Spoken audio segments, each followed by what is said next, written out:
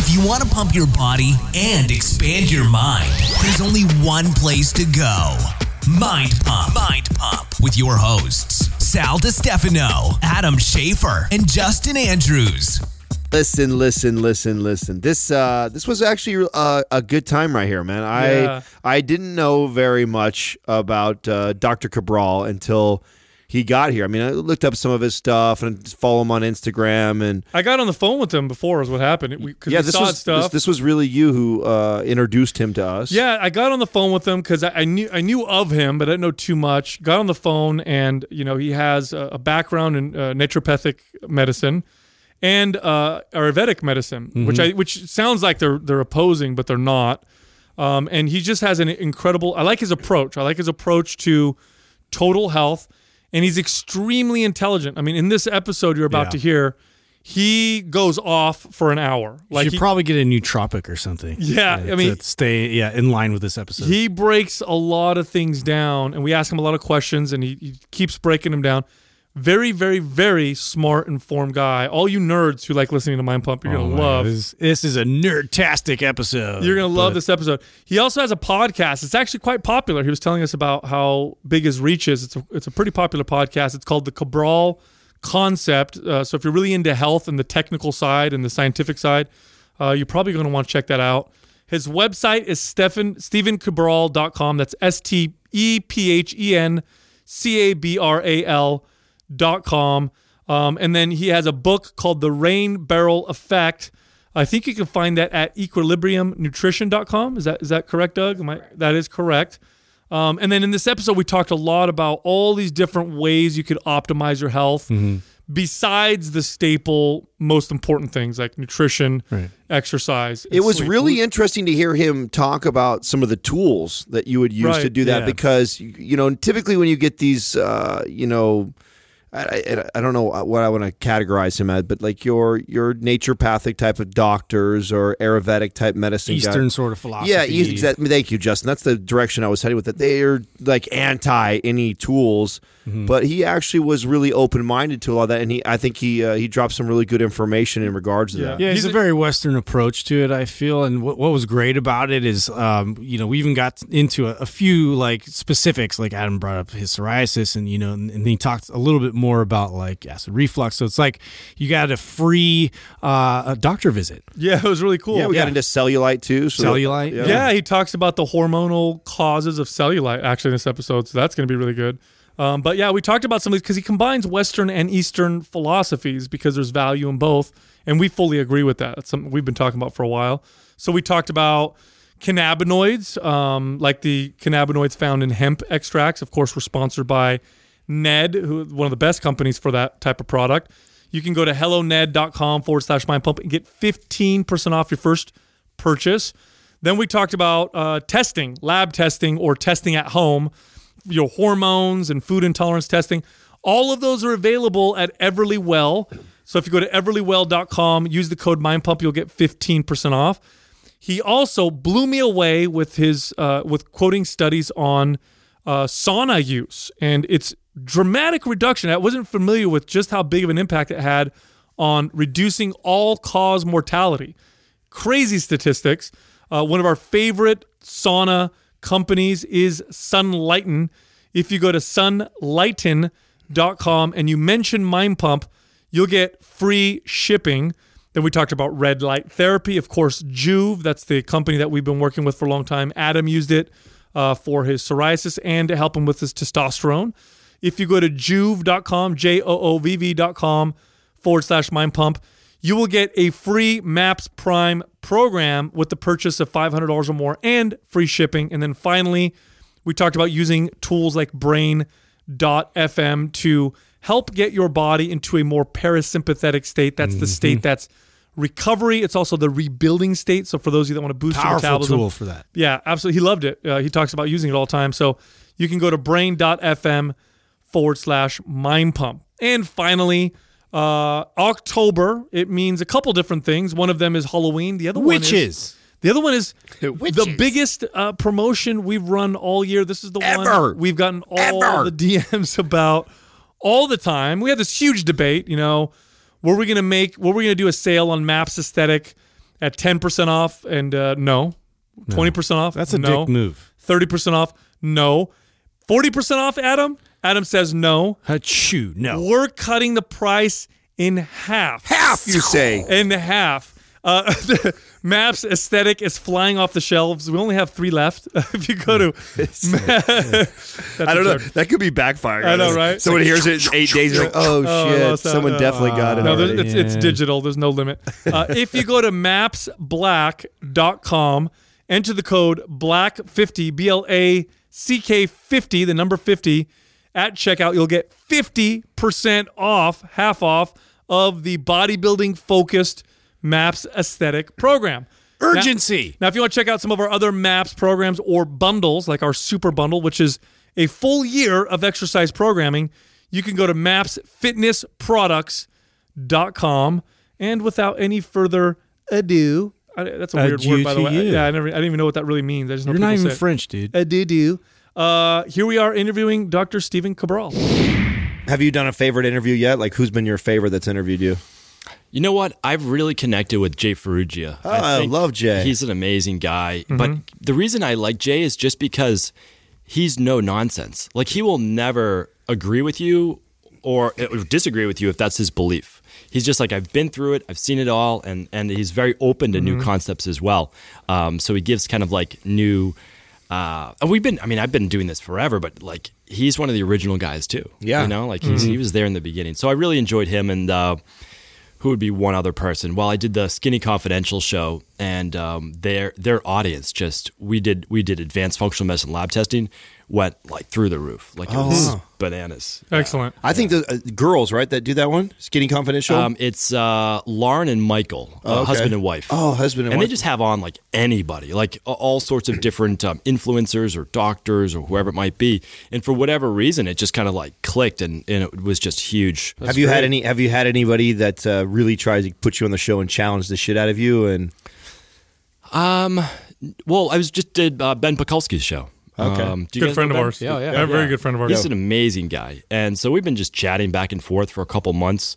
And again, like, everything I do is, I always say, like, I have no dog in the race. Like, I don't care who's right. And so, like, that throws people off. They're like, what do you mean? I'm like, I can give you points on veganism. I can give you points on why a carnivore diet might work in the short term, but not the long term. I was like, I honestly don't care. And so Ben goes after that. He's like, what are you talking about, a low protein diet? What are you talking about this? And I'm just like, here it is. Like, and just say, like, I see the points of why some people do it and why other people don't.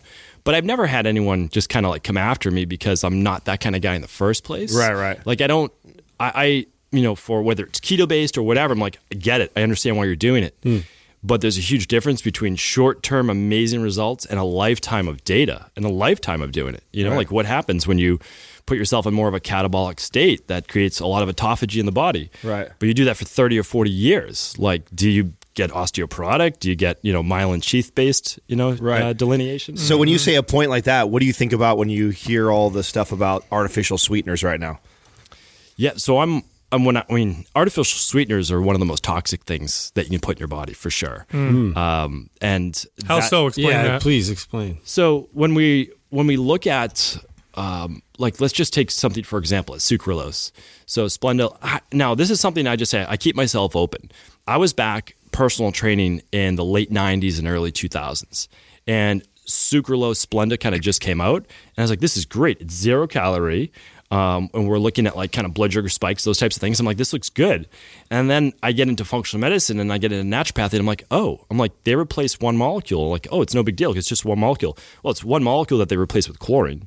And so once we look at that, we're like, oh, yeah, it does have effect on blood sugar because you taste the sweetness, which means your body is looking then for the minerals that should come along with the sweet, and it doesn't get it. So that actually triggers more appetite in the body, or at least no suppression of hunger.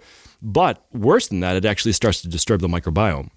So when you look at that and you look at like, okay, well, what are the repercussions of not doing Splenda one time, but doing it every day, a couple times a day for a decade? What does that do? Does it actually imbalance and cause some type of SIBO, small intestinal bacterial overgrowth?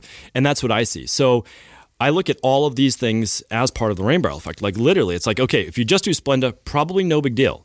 But what if you do Splenda and you have mercury amalgams in your mouth and you're exposed to EMFs all day, it's like you're just, a toxic mess. So what I try to do is I say, listen, I live in the real world as well. What I need you to do is get yourself healthy first and then focus on kind of like your non-negotiables and then try to remove as much of the other stuff as you can. Yeah, they just there was a study that just came out from European and Israeli scientists studied 6 of the artificial sweeteners, so sucralose, aspartame, saccharin, and a couple others, and they found that all of them have a negative effect on the microbiome. And and the argument I hear from people, is, well, we don't know what that. Okay, fine, it affects the microbiome, but we don't know if it's negative or positive. Like, how do you argue with that? Well, for sure, they're synthetic. And whenever we're talking about synthetics, the body wasn't necessarily made to process those things. So now you're asking the liver then to do that much more work. So again, I look at it as part of the overall process. We know that aspartame in certain people can absolutely cause or at least exacerbate neurological-based conditions, like without a doubt. I mean, it can be a neuro-based toxin.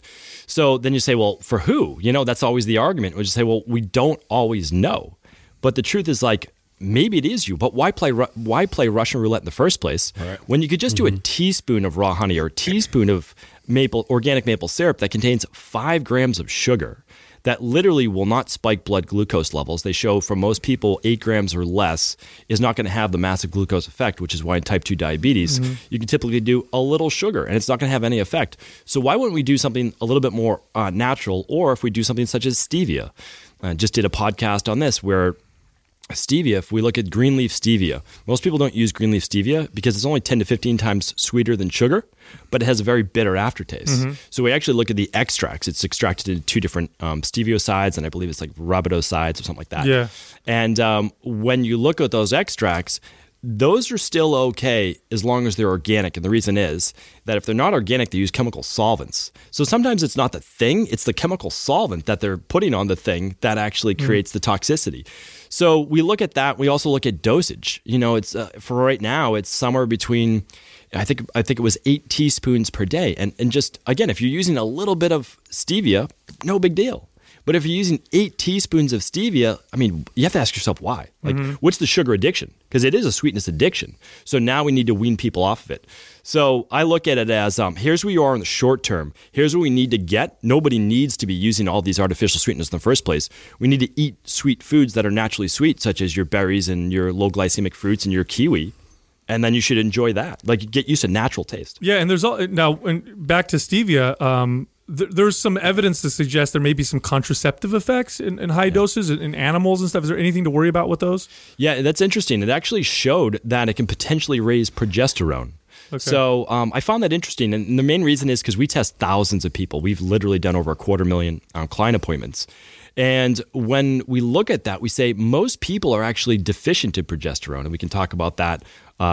Is this actually being used for the podcast? Oh, we're going. All right. We're rolling. I love that we just go right into it. That's great. That's how I am. I'm like, let's just start chatting. Yeah. So, when we look at that, we're looking at, well, why are most people deficient in progesterone? That's because progesterone is down the catabolic pathway, meaning that progesterone is the precursor to cortisol. So when I look at the precursor to cortisol and I say, okay, well, I can understand that most people are stressed or then at least the sympathetic nervous system for the majority of the day. So progesterone is going to be lower. So then I say, okay, based on that, taking in some stevia, and if it were to elevate progesterone, would that be a bad thing? The question is always, well, is it within ratio with estrogen? And so that's how I look at it. The other part is that I haven't seen it actually work or anyone say that it would be as a contraceptive. A few things I have seen is that it can cause kidney-based issues, cause nausea, vomiting at high dosages. The problem is the dosages are quite high, and I would hope that it's just like people are just trying to be responsible with any supplement because it is a supplement, right? We're taking it. We're processing it because you're not eating stevia leaf, which most people would never do. You can ground it down to the powder, but just most people don't enjoy that. So you said most people are a little bit low in progesterone, obviously typically women, right? Yes. What are some of the symptoms of too much of a ratio of estrogen to progesterone where they're estrogen dominant, if you will? What do they need to look for, and why is that so common? Why is that more common than, say, too much progesterone. Yeah, absolutely. So what we look at is, so basically your autonomic nervous system has two branches. It has the parasympathetic and the sympathetic nervous system. It's the single most important thing that no one is talking about. I know that you guys talk about it, chat about the sympathetic nervous system. You guys did a great podcast on lower testosterone. The number one reason, and we work with CrossFit athletes, we work with Olympians. I'm right down the street from Harvard University, so we work with guys on scholarships, trying to keep their scholarship. And we see low testosterone all the time. And so when we look at it, we just say the number one reason for lower testosterone, in my opinion, isn't the lack of vitamin C. It isn't the lack of zinc. It's not the lack of glutamine and B vitamins. It's the excessive dominance of the sympathetic nervous system because of the stress in the Western lifestyle. So what we do is we try to slow that sympathetic nervous system, because that sympathetic nervous system dominance will bring more hormone towards cortisol. If you look at it and you have a big bucket of hormone for your day, you get to put that wherever you want. But if your body's under more stress, then you're going to be able to turn on more cortisol. So how it essentially works is that your brain, through the peripheral nervous system, it looks at your entire environment. If it sees you're in a stressful space, getting the kids ready in the mornings, in rush hour traffic, a really hard workout, I'd love to talk with you guys about that, how like low carb diets don't actually keep your blood sugar low if you're doing a lot of other things in life. And it's the liver pumps out the glucose or whatever. Without a doubt. Yeah. And it does that though because you're in a fight or flight based situation. Right. Your hypothalamus is telling your pituitary gland, all right, it's time to secrete something called adrenocorticotropin releasing hormone. That tells your adrenal medulla, let's go, let's produce norepinephrine. What happens? Heart rate gets going, blood pressure gets pumped up, you start sweating, and then a positive feedback loop tells your brain, we're in fight or flight. Like there's a survival-based situation. So based off of that, what do you think about like CrossFit adopting like the Paleo diet? Right. Isn't that not ideal then? It's got to be the worst combo then. Well, the problem is the lower carb, right? So we do lower carb in my practice to help people lose weight, but we only do it for 3 weeks. And then what we see is it works great for 3 to 4 weeks. And then there seems to be a downward trend.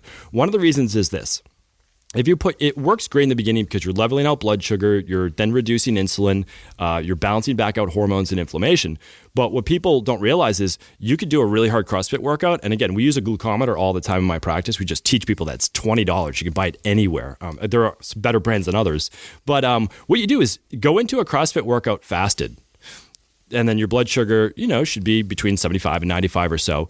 Test yourself after a CrossFit workout. I've seen people at 300. Yeah. That is pure, that's like a glucose tolerance test, like just drinking straight sugar. I learned that lesson about 10 years ago. I had a good friend of mine who developed type 2 diabetes, went on a very low carbohydrate diet, and we would do when we do heavy leg workouts, he'd call me afterwards and be like, dude, he goes, my blood sugar through the roof, and I couldn't figure it out because he's like, we had no carbs. This guy's eating low carbs.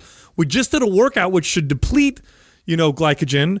How is this making any sense? And so I did my own research and I realized, oh shit, it was too hard, and his liver was just pumping out because your liver stores a certain amount, is just pumping out all the sugar, and his blood sugar was through the roof. So we had to reduce the intensity of his workouts. Actually, what are the potential long-term effects of that? If you're constantly doing that, if you're somebody who loves CrossFit and you're adopting this ketogenic lifestyle or the paleo lifestyle, what are some of the adverse effects that could happen from that? They simply don't go hand in hand. That's the problem. And so when we look at it, going back to that, adrenal medulla produces the norepinephrine on the adrenaline. Well, that gets things going, but then your brain tells the pituitary gland again to tell your adrenal cortex to produce cortisol or glucocorticoids.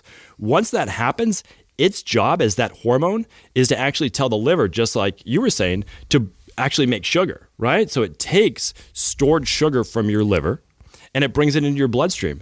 And your liver stores, for the average person, between 80 and 120 grams, depending on the size of the liver. That's a lot of sugar to be able to pump back into there. And then if you're keto-based, though, or if you're low-carb-based, you'll say, no, I've already depleted my liver glycogen. And I would say, okay, but guess what? This is even worse. This is much, much worse.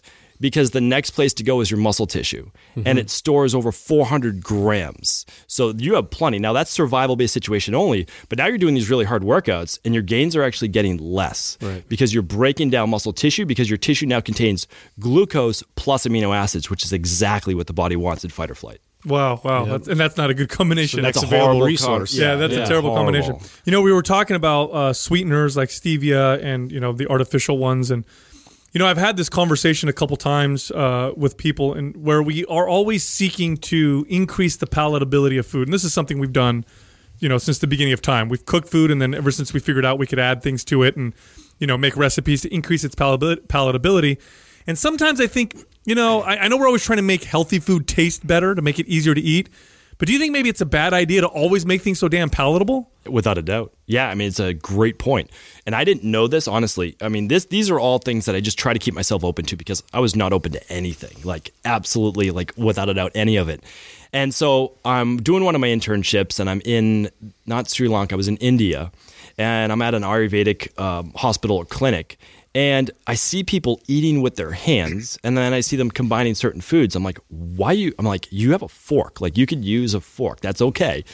But when you begin to realize that it's all about the peripheral nervous system and the input, you guys know obviously all about proprioception, right? It's like, how's your body working in space? If your hand touches a certain food, it's already sending senses to the mind to be able to tell your body which enzymes to produce, how to actually and properly digest that food. Well, it's the same with certain tastes as well. So in Ayurveda, we have the bitter taste, we have the sour taste. And so the bitter taste actually helps you to better digest and break down foods. So that's one of the interesting things. Like coffee, we add sweetener to it, but yet it's meant to be bitter and astringent, which makes it a great digestive aid. Right. But you take all that away when you make it sweet. And you actually then... That's funny. Wow. Coffee with sweetener is the best way to actually put on body fat. Because now you're spiking what? Adrenaline, cortisol, and then you're adding sugar to your bloodstream as well. Great combination. And then add cream to that Thanks, as well. Starbucks. So now add all your fat to that, right? Right. And then what are you doing? Well, you have high blood sugar, and now you have lipids in your bloodstream, and you're going to store that as fat. It really bad combination. Yeah, I would even say that even adding the artificial sweeteners or the calorie-free sweeteners like stevia to something like that. Because here's the deal. I think a lot of people don't realize that your body reacts to tastes as well. It's also a signal, and it tells your body, certain things to do. And even if the calories aren't present or whatever, it can change certain reactions in the body. Not to mention, if it affects your gut microbiome, which we now can see, and maybe correct me if I'm wrong, the microbiome is also responsible for our ability to gain body fat or to lose body fat, or at least plays a role. It does play a role, and that's the bacteroides and the firmicutes. So you need a balance between those two in the gut in order to burn body fats. And so when there aren't bacteroides, enough of that ratio, you're not going to be able to burn body fat as well as the next person. Now, again, we're looking at somewhat in isolation. Obviously, there's a lot to it, but it does play a role. It also plays a role in leptin and ghrelin. So that matters, that matters too. And I agree. So what we'll do is if someone's using, they take that white shaker bottle, who even knows what's in that sugar right there, and you're just holding it there for 10 seconds, and you're letting that drain into your coffee. All right. Well, what I would rather have someone do is then use some stevia instead. And then after that, I would like them to go less of a dose of stevia every week or 2 weeks. And then eventually, if they're drinking coffee, drink it black or drink it with a little bit of their favorite nut milk. I want to go back. You mentioned Ayurvedic medicine, and I'm not very familiar with it. I was just wondering if you could kind of explain that to our audience, further as far as where it came from, the methods, all that kind of stuff. Yeah, because you're Western trained in naturopathic medicine. And you're also trained in Ayurvedic medicine. It would be. Correct. I mean, explain the difference between the two approaches. Yeah, and they're more similar than people think. And so, just like a really short story is, I got extremely sick when I was 17 years old, and I'm lived right outside of Boston, Massachusetts, some of the best hospitals in the world. I mean, we've got Boston University, Harvard, MIT, Tufts. I mean, there's no slouches, right? Yeah. So I went to the best specialists in the world, and they had no idea what was wrong with me. Literally no idea, because my blood work looked okay. And so after that, I was told, well, we know something's wrong with you, but it's either all in your head or you're going to have to get worse until we can help you. Wow. Eventually, I got worse. And so I ended up with Addison's disease, myalgic encephalomyelitis, POTS, type 2 diabetes, and rheumatoid arthritis. Holy cow. It sounds like a massive autoimmune response. Exactly right. So my immune system was shutting down. Dang. And I was getting worse and worse literally by the month. I would get sinus infections and pneumonia. I couldn't keep up. My body was dying. It was literally dying. And that's what they told me. And obviously, as a 17-year-old kid, I'm a mess, right? And then I'm depressed, I'm anxious, I can't sleep, I have insomnia all night, only getting worse. So what happened was, of course, I then went on a a cocktail of pills and pharmaceuticals. But I realized after, now again, this is in the late 90s, I'm reading, these are in books, right? Because we don't have the internet, at least in Medford, Massachusetts, we don't have the internet. We have like a Commodore 64 computer. That I have this love of reading, so I just started to read. And what I realized was that one of the reasons I got there in the first place was, yes, I was that type A kid, wanted to do well at sports and school and all that. But I had a dermatologist put me on 3,000 capsules of amoxicillin for 3 years. Basically, I was on 2 capsules a day for skin. Most guys, teenagers, you get some acne. Well, my dermatologist said, you're going to take this amoxicillin. These jars were giant, and I would take 2 a day for over 3 years. Consistent? Every day. Holy cow. I would take Benadryl then for my allergies. I would take Claritin D during the day, Benadryl at night to help put me to sleep. I was on basically, that's how I grew up. And my immune system, so we talk about the microbiome, right? Well, what do you think 3,000 capsules of amoxicillin does to your microbiome? It's like a nuclear bomb. That's right. It goes off. Just sterilizes it. And that's 80% of your immune system's in your gut. So then that set me on a quest saying, well, if conventional medicine, if this isn't the root, because I'd plan on being an MD. Don't get me wrong, I love MDs. Like a lot of my personal clients are MDs and a lot of my colleagues are MDs. We do different things. We need MDs for acute-based medicine. If I have a heart attack or if I'm in a car accident or any one of those things, or any of those things. anything, right? Take me to the emergency room and get me acute care, and I'm glad that we have it. But if for a chronic-based illness, I'm sorry, but you're not getting well. Like there's just no hope for you. So you'll be put on medication. If you have high cholesterol, you're not told how to rebalance it. You're told, oh, it's just genetic. Why don't we just give you some statins? Well, here's what statins do. It can cause cardiomyopathy, so you may not die from high cholesterol clogging your arteries, but you may die of a weak heart because it can cause cardiomyopathy. It also depletes essential things like CoQ10, which right. can cause heart failure. Exactly. Yep. Exactly. So it's doing the exact thing that you don't want. So what I did was then I said, okay, how can I get better? I was introduced just by chance to functional medicine, started looking at some additional lab tests, such as now we're talking about all the time today. We're doing saliva testing, urine-based testing for the gut, stool testing. We're doing hair testing. We do all of that. So that's essentially naturopathic medicine and functional medicine. And what I wanted to do, so I did my internships all over the world because I had a belief that there was one best form of medicine and I was going to find it and I was going to teach people about it. Like I was like super passionate. At the same time, I was very angry. Like I was an angry kid. I grew up angry, had a temper, all that. But I said, funny because you don't seem like that at all. No, I've done a lot of work. That's a lot of work right there. But now, when you were searching, were you still sick, or did you finally cure yourself? I was on the mend because I met my mentor when I was about 6 years into the process of getting well. And this is how I did it. Like she was a naturopathic doctor and she had a subspecialty in functional medicine, Ayurvedic medicine. So I said, this is the person that got me well. Obviously, I should study what she's studying. But what I did was I said, you know what though? Let me explore other forms of medicine. There might be one best form. What I found was that they really all do work. You just have to know who to use what thing with because we're all individuals. And so Ayurvedic medicine, that was a long story to get to Ayurvedic medicine, but Ayurvedic medicine is the original form of medicine. Most people don't know that. 6,000 years old. It has the largest recorded history of medical records. It has different branches, even plastic surgery. Traditional Chinese medicine came out of Ayurvedic medicine. And even today, when I've studied all over India, but when I was in India in the foothills of the Himalayas, there were the reps of many different pharmaceutical agencies were there working with the Ayurvedic doctors to study their plants to then try to bring back and create patented pharmaceuticals from. A lot of people don't know this, but a statin drug is actually a patented pharmaceutical of red yeast rice, or at least the extracts from that. And you can actually still buy red yeast rice. It's like a mild statinol on its own. Without a doubt. And now this Ayurvedic medicine originated out of India? Correct, out of Kerala, India. Okay, yes. Okay. So what's their approach? Is it, because I know I kind of have an idea of Chinese medicine, traditional Chinese, of course, I know Western medicine.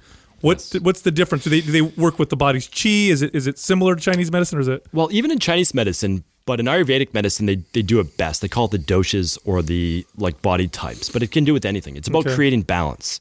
So let's say that we have someone that, we would call it cold or weak digestion. What they're really missing is a lot of hydrochloric acid, right? So they have hypochlorhydria, their inability to produce as much hydrochloric acid. So we would bring then heat to the stomach. What would we use? Well, we would use ginger or we would use cayenne. We would do something heating to build up those stomach acids. And then let's say if someone has acid reflux. Now, of course, we want to figure out why they have acid reflux. Is it H. pylori overgrowth? Is it fermentation in the gut? What is it?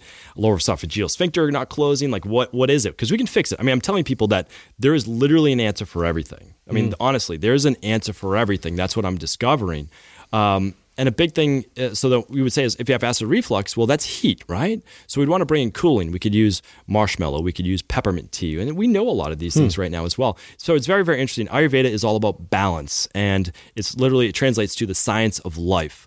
It is the most complex and in-depth form of medicine in the entire world, and it takes a lifetime to really study and master. But I think for anyone wanting to get into it, it's one of the best in the world. Now, when you're going into it and you're learning it, because I had an experience years ago. I used to have a wellness fitness facility. Nothing as elaborate as yours, but I had an acupuncturist in there, and I could see actual success when she would work with people, especially in combination with my personal training and massage therapy, for example, for pain. But the way she would explain things used to get on my nerves. Back in those days, I was very macros, calories, lift weights, correctional exercise, and that's it. And she would talk about the meridians of the body and balancing out the chi. And I used to get so like, oh my gosh, like just don't say that. It obviously, I see it works, but this is the way you're explaining it doesn't make sense. And then I took a pause and I said, okay, let me see if I can explain it in Western medicine or scientific ways. And I started to think about all of the ways that we have referred pain, right? Like the most common one, right? Your left arm hurts really bad, could mean you have a heart attack.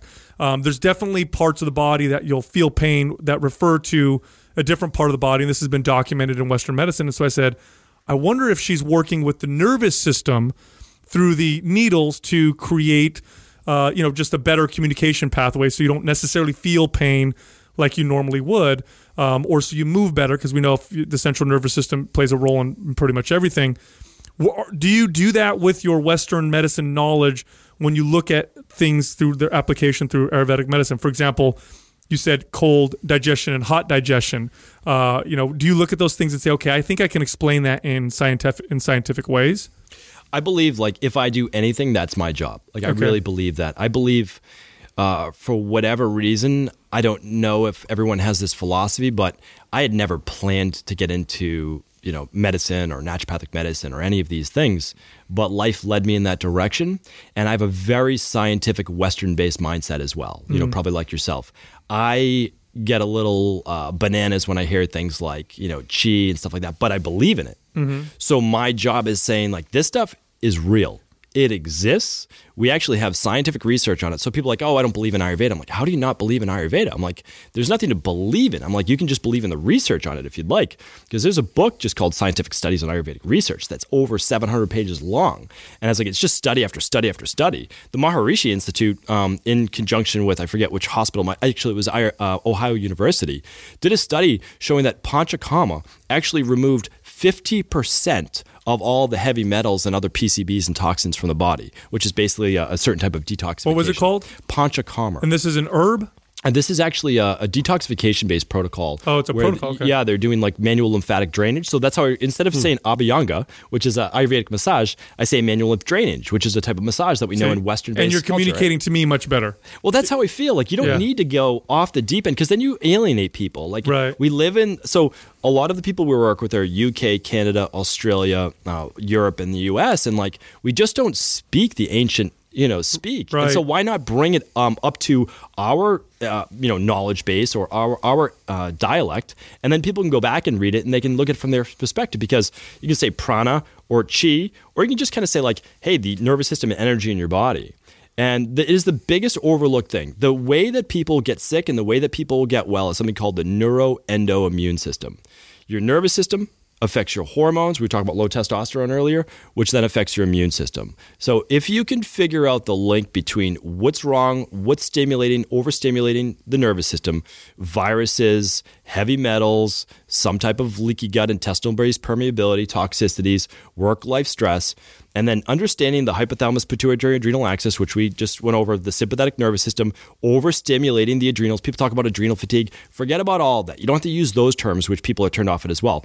Think about it as your brain telling your adrenals what to do, and then that fires your nervous system. All right. So what happens is, well, then you're going to get a reduction or a decrease in testosterone and DHEA. In the short term, they actually spike.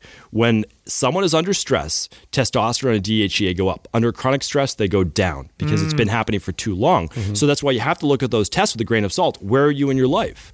And then after that, morning cortisol starts to fall. So you start to get a little bit groggier in the morning. You want to hit the snooze button instead of just jump out of bed. But later in the day, your cortisol stays high. And too high at nights, you get what's called a broken diurnal rhythm. So now you want to go to bed later. You think you're a night owl when there's no such thing. People say, oh, there's studies showing that some people have higher cortisol at night.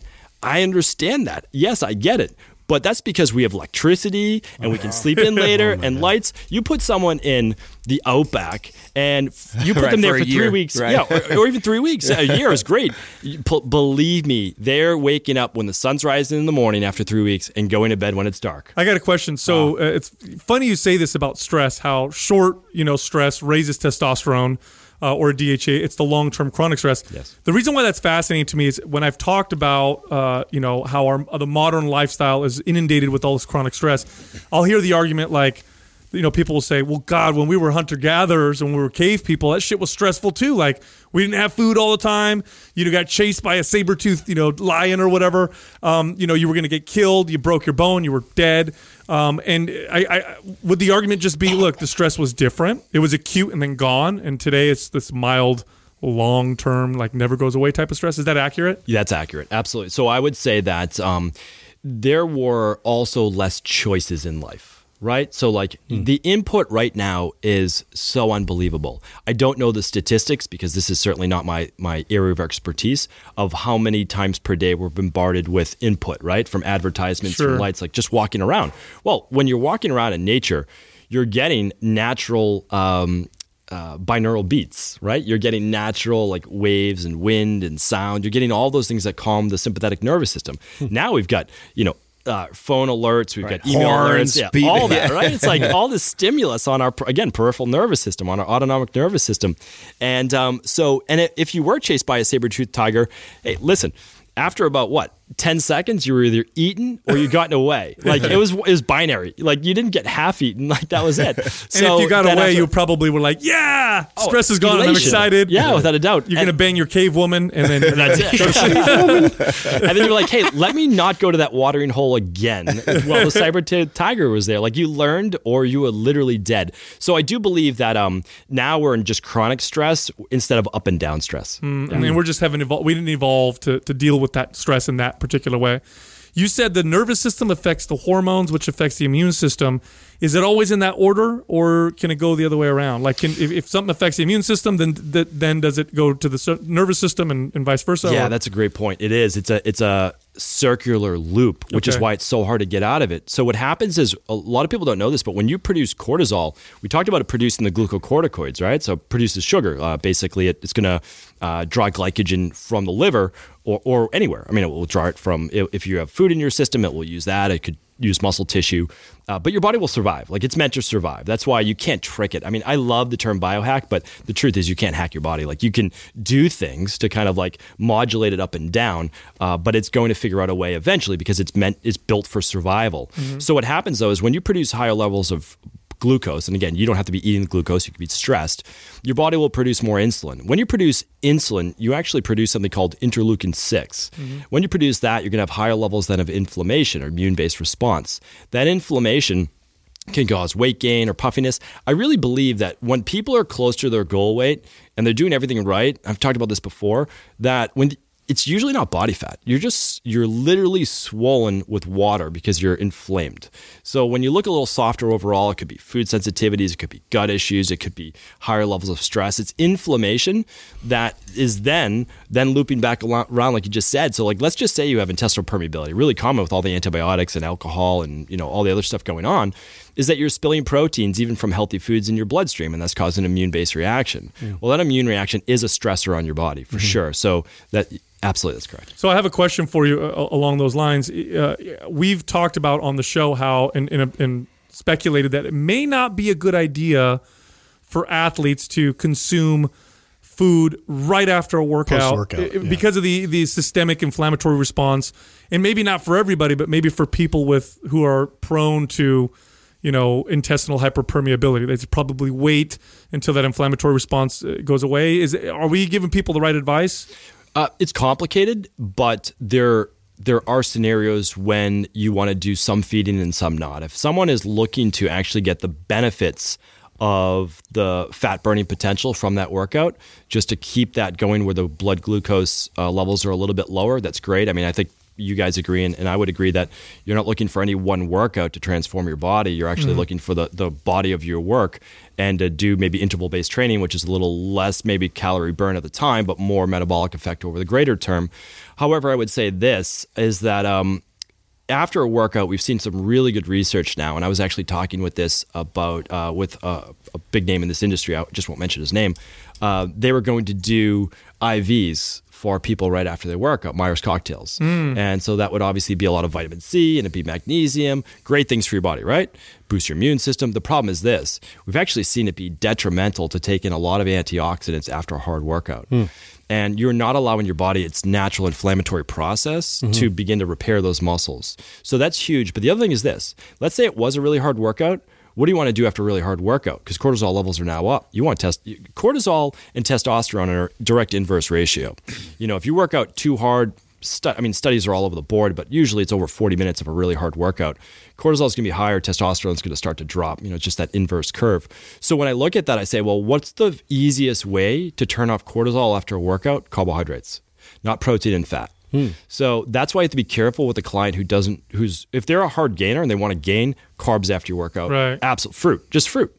So fruit is anti-inflammatory, and it's also going to cut cortisol. It's the only food essentially that does it. You can do sweet potatoes, you can do anything that you want, but make it easy to digest, and then stretch. So I talk about this all the time. It's like you stretch after your workout, not because you want to become more flexible. You can do that if you'd like. You stretch after your workout to turn off the sympathetic nervous system overdrive and turn on the PNS, which is going to start calming the body. Oh, good. We're on the right track. That's what we have. We incorporated that in one of our programs. Yeah, we have one of our programs where we teach people how to prime their workouts or set up their workouts, and also how to do it at the end.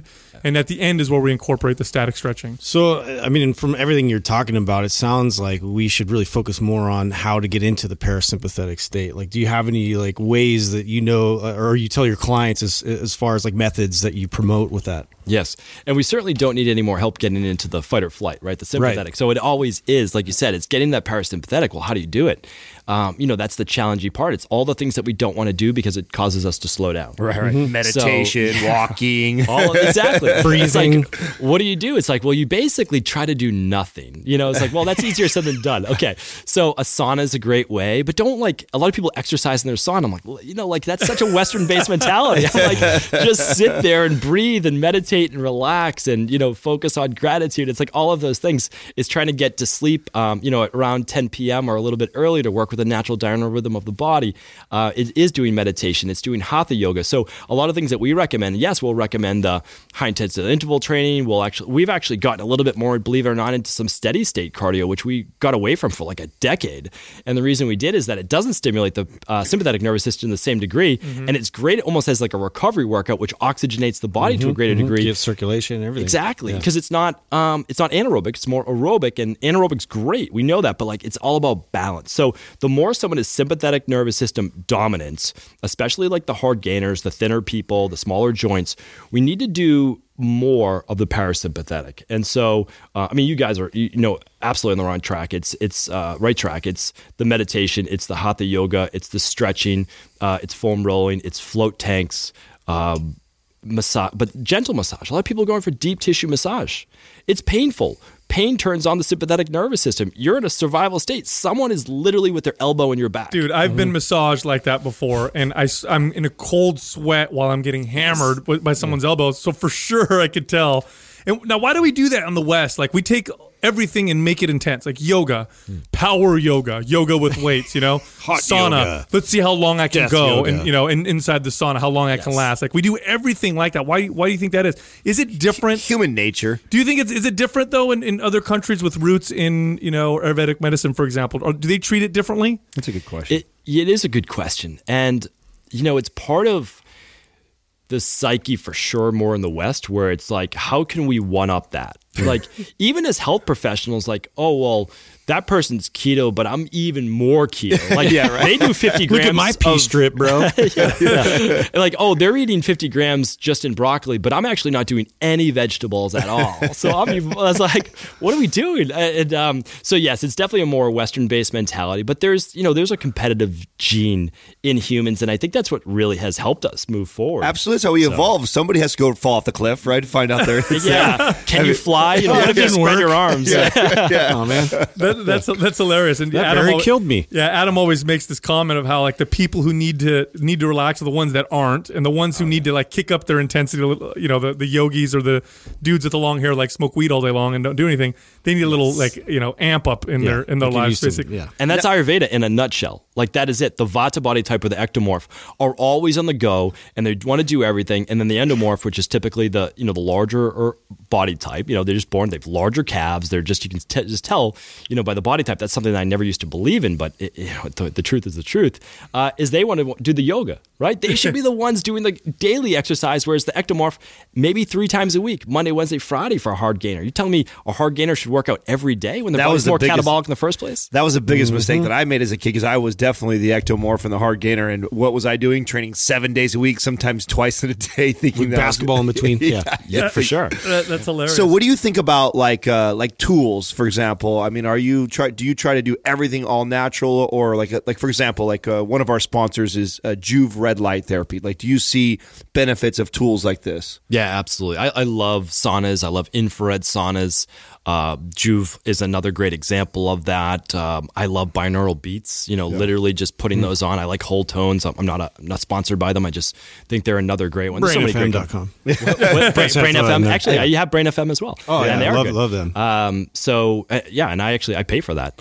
So I love all of those. And the truth is that like you'll cycle through things. Right. So one of the reasons why I love all of these gadgets is because they keep our Western-based minds interested. Mm-hmm. Right. So I'm wearing this ring right now. I won't give the name of the ring in case you guys have different sponsors for that. It's either Motive or Aura. So it's all good. Yeah. So this right here, I'm not going to wear this forever, but I test all these things for myself, like as fun, right? Cool. So I said with this, I'm like, listen, I want to start looking at my sleep again. How restful is it? Am I staying asleep? Am I waking up too often? Am I getting my 10,000 steps a day, which I'm a huge proponent of, because again, that's a parasympathetic nervous system activity, as long as you're not checking your email while you're walking.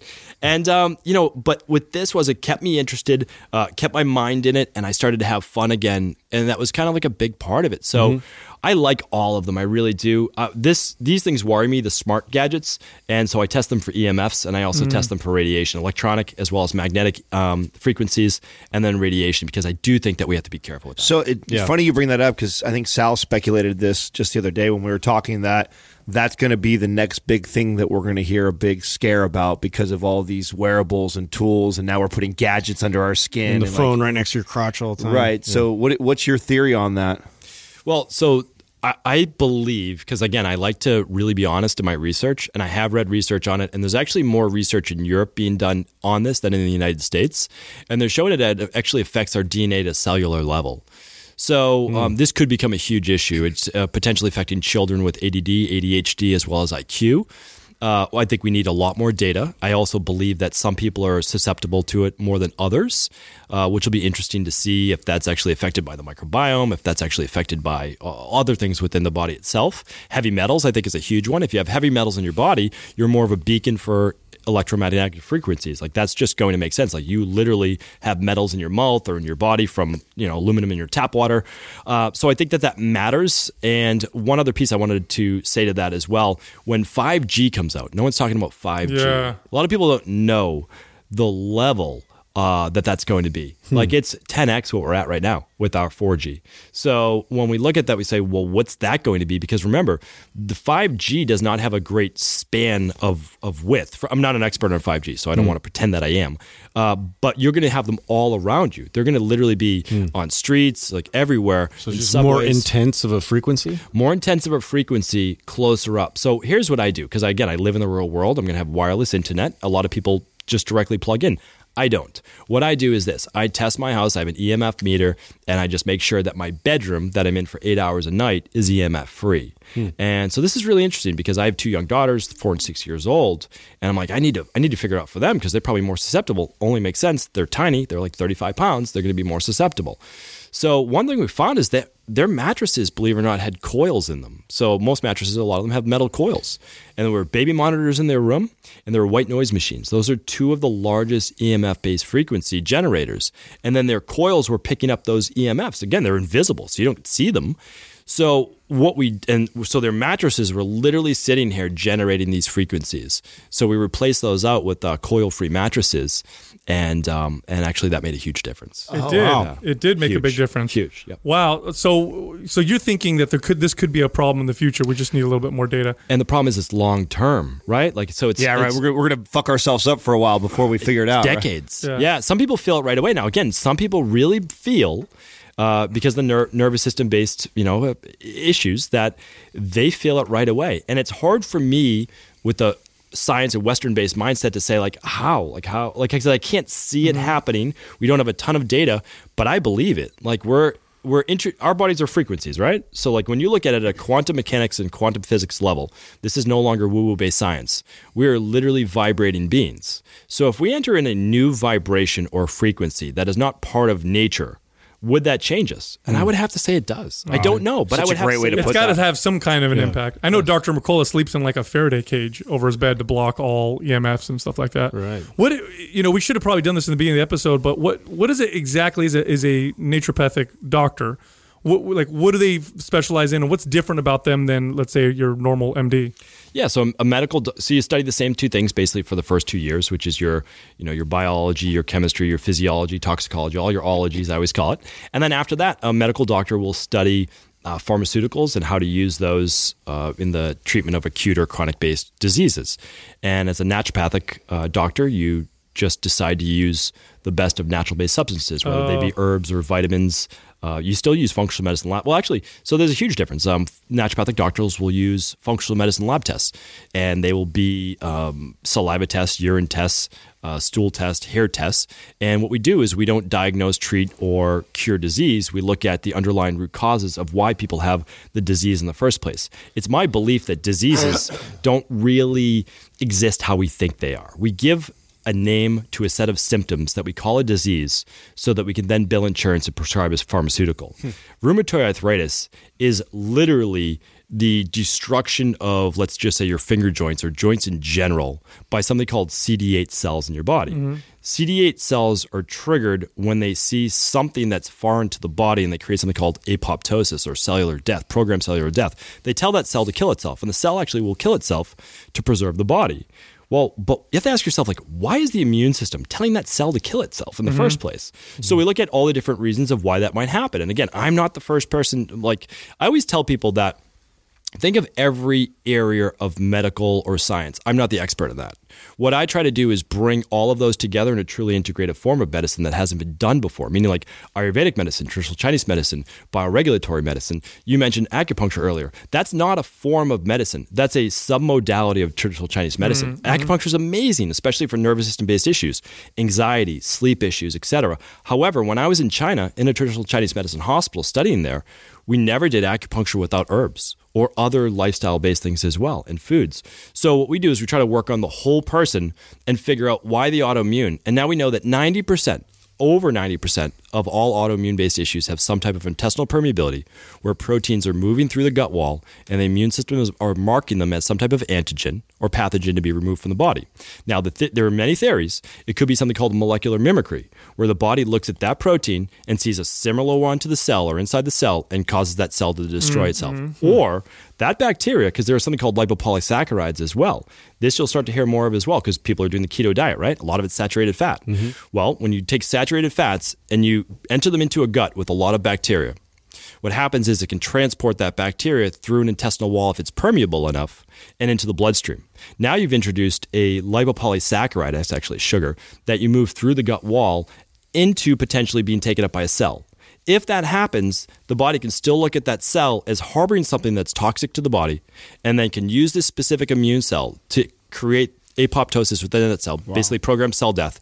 And now what do you have? Well, you have destroyed joint tissue.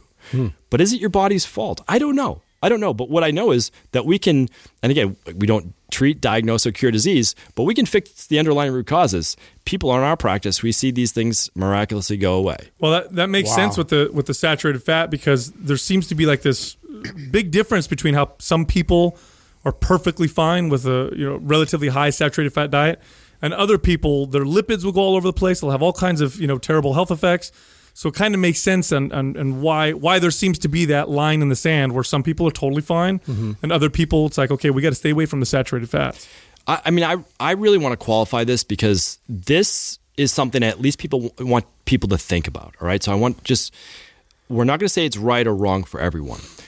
If we believe in genetics and we believe in our genetic testing, we know something that's been around now for over 30 years, and that's called the ApoE genotype. Okay, this is a specific allele. Everyone gets one copy from each parent. There's a 2, a 3, or a 4. That's all you can get. So you're either a 2-2. I won't go through them all, but there's a 2, a 3, and a 4. You can get one copy of each. So anyone that has a 4, they've found that the higher the fat in their diet from anything, but specifically saturated fat, the greater their causes of inflammation in the body, which leads to then Alzheimer's, dementia, and cardiovascular-based disease.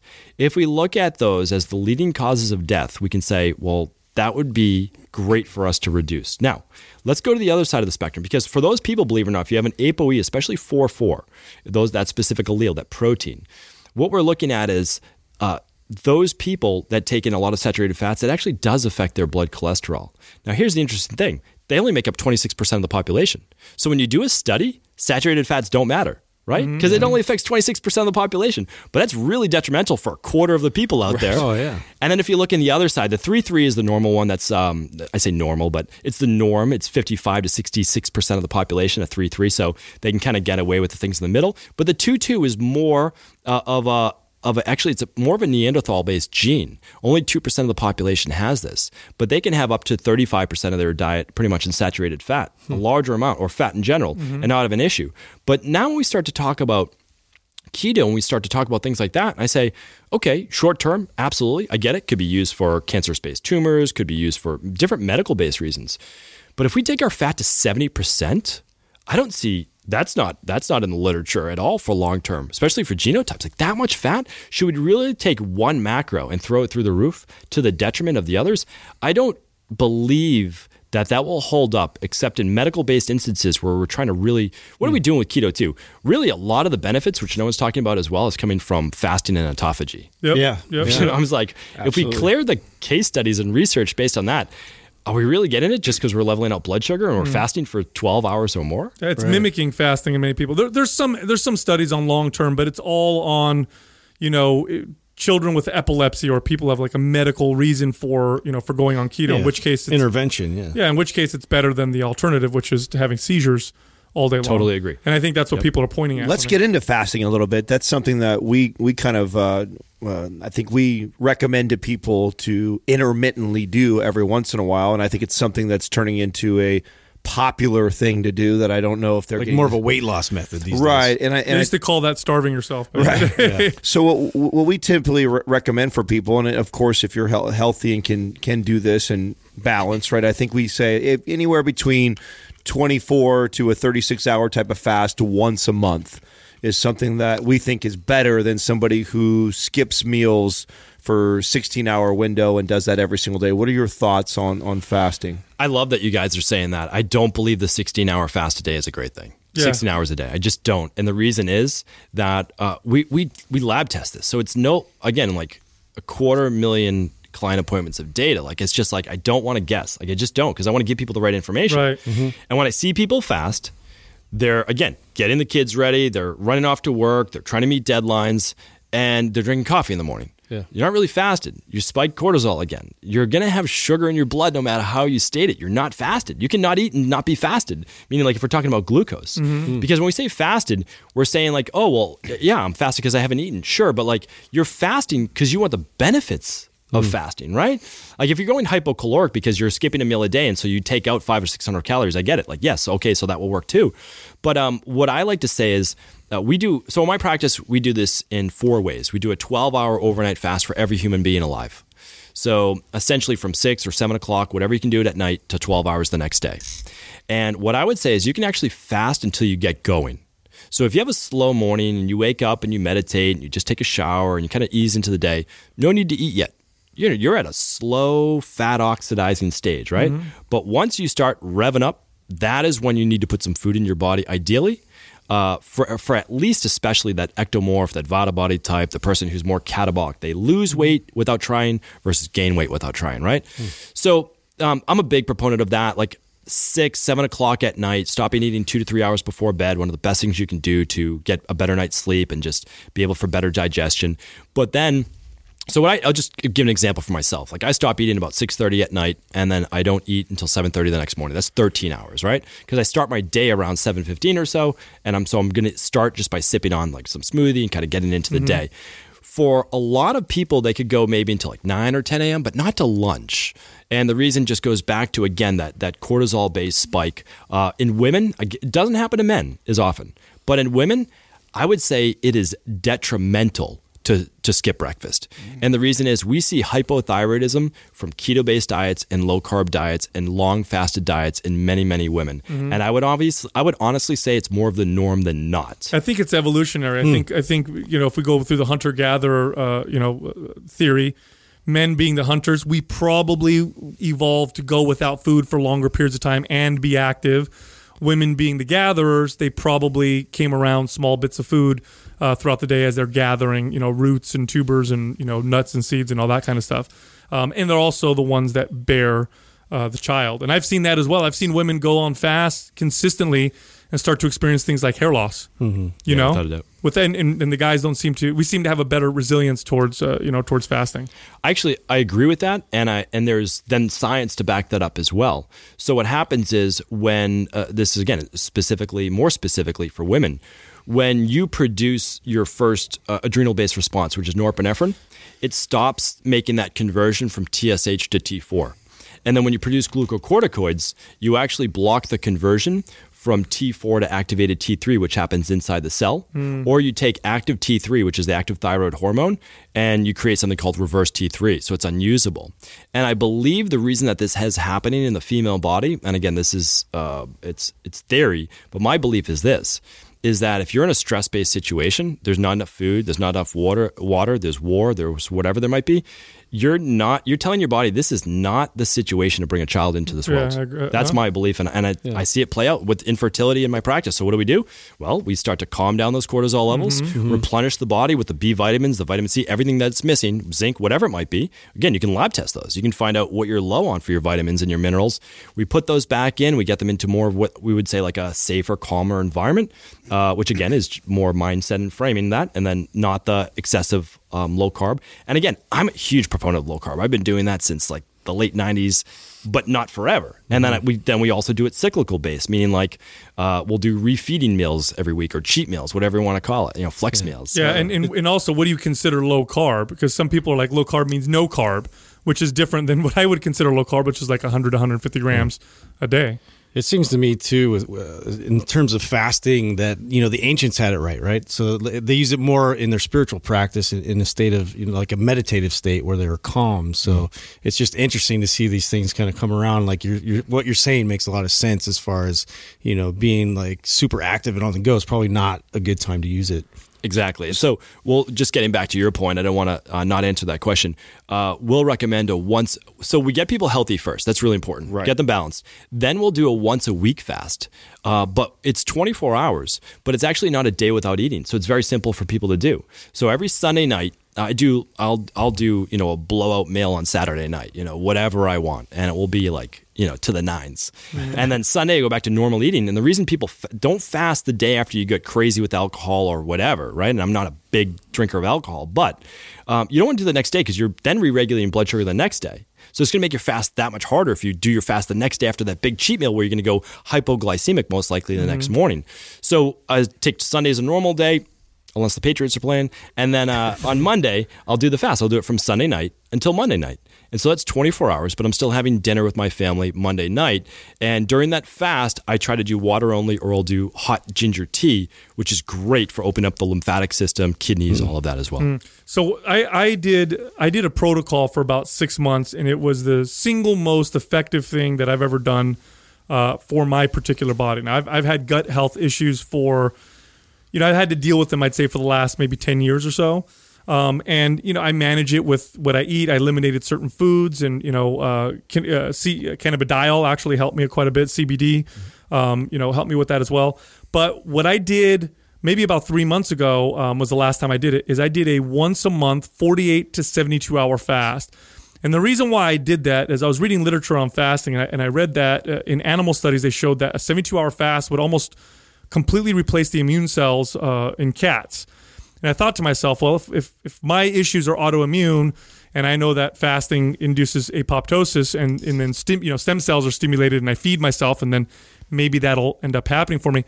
And I don't know if that's exactly what happened, but I'll tell you what's the single best thing I ever did. It was a 6-month period, and my gut got progressively better to the point now where it's better than it's been in a long time. Was I on the right track with that? Obviously, I got great results with that, but is that something that you think would work for other people? Yeah, that's really great to hear too. So one thing is, like we said, we walk people up the level, so the every day for 12 hours to maybe up to 14. And again, that depends on how quickly you get going during the day. And then the once a week, or maybe just once a month, of that 1 day of week fast, the 24 hours, we do quarterly 2 48-hour to 72-hour fasts. Oh, okay. So these are all longevity based. I mean, this is like legitimate. This is, if there is a fountain of youth, it's fasting. Honestly, the second fountain of youth would be sauna, based on the Finnish study with over 20. I can't remember the number right now. Thousands and thousands of people over more than a decade, and they found that it reduced cardiovascular risk by 63%. Cardiovascular risk, dying of a heart attack. It's unbelievable. And it reduced all-cause mortality. That means every form of death was reduced by 42%. Wow. By doing 19 minutes a day of sauna. Not even infrared sauna, just 19 minutes a day of sauna. What about a cold for 4 to 5 days? So I'm not. I want to get back. I want to answer your question of fasting, and the cold plunge is a really great question. Yeah. So the fasting, we do the 48 to 72 hours every quarter. So that's a big thing with us. We're a huge proponent of that. So the greatest amount of autophagy can take place. Now, autophagy is basically autophagocytosis, which means that your body is going in when it has no more food coming in and scavenging cancer cells, all the weak ones, right? Exactly. Whatever's that shouldn't be there. Because now you gave your body time. Because every time you eat, believe it or not, your immune system turns on. Like, it's like, hey, is this good or bad? Is this good or bad? Like, it's always asking. Because your intestines are essentially a single cell. When we look at the lamina propria, we're looking at, okay, like your immune cells can go into your intestines whenever they want, and when food comes out, then it's going to get attacked as well. So I think that absolutely did help you. What I would say, and my rebuttal to that, is because also when you have no food coming in, your actual microbiome is shrinking, right? So every time you fast, you don't have enough good carbs, meaning vegetables, your microbiome is shrinking. So that's what I worry about long-term health with keto as well, as the microbiome. Sure, like there's studies on this, but like, what about this part? So it is about balance. And what I would say is always look at what is going on. Is it H. pylori? Is it candida overgrowth? Is it small intestinal bacterial overgrowth? Is it parasites? And if you've done the lab testing and everything is balanced, yes, then I would look at sealing up that gut wall and making sure that's not a vagal nerve stimulation of your gut, because that can cause you gut issues as well. Interesting. But for sure, you can figure that out. But the fasting, no matter what, is absolutely great, and it does help to reset the immune system. Best way to think about it is this, and this is what I wrote about as well in my book, is when you look at the overall immune system, think of it as a Pac-Man game. And think about not adding more of those little discs or whatever they are that you're eating up, right? So let's say that you have 3 Pac-Man inside of a ball, and they get to eat 3 of those pieces every day, and there's 10 of those pieces. By the end of the 3 days, they've eaten up all the bacteria. They've eaten up everything that shouldn't be there. Well, but every time you eat new food, more come in. So you can look at it as like you have to fast in order just to catch up. So I really believe that fasting is the closest thing we have to the fountain of youth. Back to the cold plunge. Let's talk a little bit about that. This is controversial as well when I talk about this with people. Like there are no night hours is very controversial that I say. I just believe that I can back that up. Let's get controversial. So cold showers are not for everyone. Cold plunges are not for everyone. And the reason is this. cold plunges are amazing for stimulating dopamine, the immune system, waking up the body, but it does that by what? Revving up the nervous system. Yeah, norepinephrine, right. I think, is that's the right. spikes through the roof. Yeah. Exactly. So when you rev up norepinephrine, that's the first phase. That's the adrenal medulla phase of the hypothalamus adrenal axis. So, okay, great. If you're someone that needs the stimulation, like let's say you are a lower cortisol person because you're more of the endomorphic body type, I recommend absolute cold plunges, hot, cold showers. But if you're more of the ectomorph and you're already super sensitive in the first place, you're telling me that you want to jump under that cold shower? Wow, no. very interesting. You want the heat. You want the rest, the relaxation. The heat actually will calm the nervous system, where cold will stimulate the nervous system. Right. Yes, it produces more immune cells in the short term, but it also stimulates all of the periphery. No, I can 100% agree with you. So here's a question on that, because it does feel good to spike cortisol. This is why people do it all the time. Cortisol feels great. Oh, it's addictive. Yeah, and so I'm wondering, do people's behaviors inadvertently or maybe subconsciously, do they change their behaviors to give themselves more cortisol because their bodies have become desensitized to cortisol? So in other words, I'm a high stress person, not good sleep, drink lots of coffee, I work out hard, and then my energy starts to drop and lower. So I'm seeking out situations that raise my cortisol more. I work out harder. I find myself more late to appointments. Maybe I drive differently. All of these subconscious ways of spiking cortisol. And because I've had clients like this where they come to me and I'm like, listen, spin class is not the workout you should be doing. You're type A, you don't get good sleep. And they'll tell me, but I feel fantastic afterwards. Do you find people changing their behaviors to seek out those cortisol spikes because their bodies have became maybe, desensitized to cortisol? Absolutely. I mean, when you look at it, it's one of the best drugs in the world, and our body makes it, and caffeine makes more of it. And so when you say like, oh, well, I'm not myself without this. But at one point in your life, you were yourself. But what happened is you just never found the balance between being able to rejuvenate in the parasympathetic nervous system and then work in the sympathetic nervous system. So I completely agree with it. And the worst part is we're doing it later in the day. Like I could get behind some of the things that people do earlier in the day, like 11 a.m., 12 p.m. or before. But when you look at a natural diurnal rhythm curve of cortisol, and diurnal just means we have two phases during the day. So our cortisol naturally starts to ramp up around 4 a.m.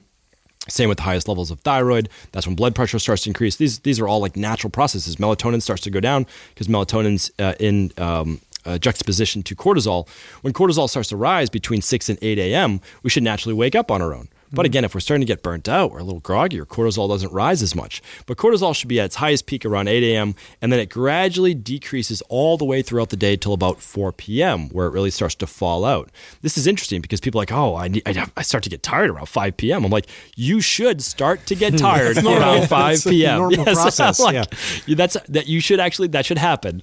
You don't want to ramp it back up. And so that's what we look at. And it's at its lowest at actually 9:30 p.m., which is why some people can feel a second wind if they don't get to bed by 10 p.m. Do you think it's better to work out in the morning then when cortisol is naturally at its highest levels? Do you think it's smart to combine, because exercise is going to stimulate that sympathetic nervous system? It should be stimulated in the morning anyway. Do you think that's the best time to work out then? Yeah, that's a great question too. Because that's a challenging one. If you're already overstimulated, you don't want to work out first thing in the morning. If you're someone that overly produces dopamine, like if you're revved, I don't know, and you're already on the verge of just basically like burning out, I don't think that you want to do that first thing in the morning to start your day when your cortisol is already going to be at its peak. So for the people that are hard gainers, hard to lose body fat, they look at carbs and they gain weight, they're a little bit more sluggish in the first place. Yes, wake up, do work out, potentially on an empty stomach if that works for you. But if you're someone that, again, is very primed in terms of nervous system and you're a hard gainer, you need to eat before the workout as well. You can vary that anywhere between 30 minutes before, 60 minutes before, easy to digest. That will help with your cortisol spike during your workout. It won't lead to more of the catabolic state. And that workout should probably be somewhere between like 10 a.m. and 3 p.m. You've had a meal in your body, maybe 2, you've started to ease into the day, now you can do a workout. And so that's what I've seen work. And that actually took quite a bit of time for us to kind of figure out in our practice as well. Yeah, I've seen that as a personal trainer. It's just through my experience training people and myself. Yeah, that speaks to me. We've seen that a lot. That speaks to me totally. Now, I have some selfish questions to ask you because something that I've just never been able to get to the bottom of is I have psoriasis. So when you have someone like that, what are your areas you're looking for right out the gates? Like, I mean, vitamin D deficiency. Like, what else are you probably looking at with someone who has psoriasis? Yeah, when we look at that, we're looking at some type of stress as well as gut-based issue. So the greatest flare-ups we see with psoriasis are based on certain food sensitivities, based on the protein of that food, not necessarily the sugar of the food.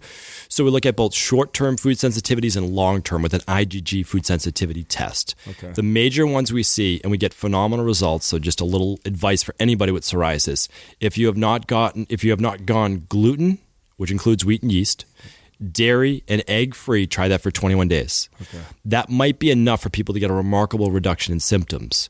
At the same time, I recommend running an organic acids test as well as a stool test. You can do the food sensitivity test as you want as well, to look to see if you have some type of intestinal-based permeability, if you have yeast overgrowth, bacterial overgrowth. We see a huge connection between that. And then the same thing is the body's ability to regulate stress. Vitamin D is a huge part of it. Right. But actually, taking vitamin D helps. But what we've seen work better, this is in the research as well, is ultraviolet light. So it's the vitamin D, but it's actually the light as well. So people during the summertime that get exposed to sunlight, their psoriasis goes down to a much greater degree. So it could be the sulfur.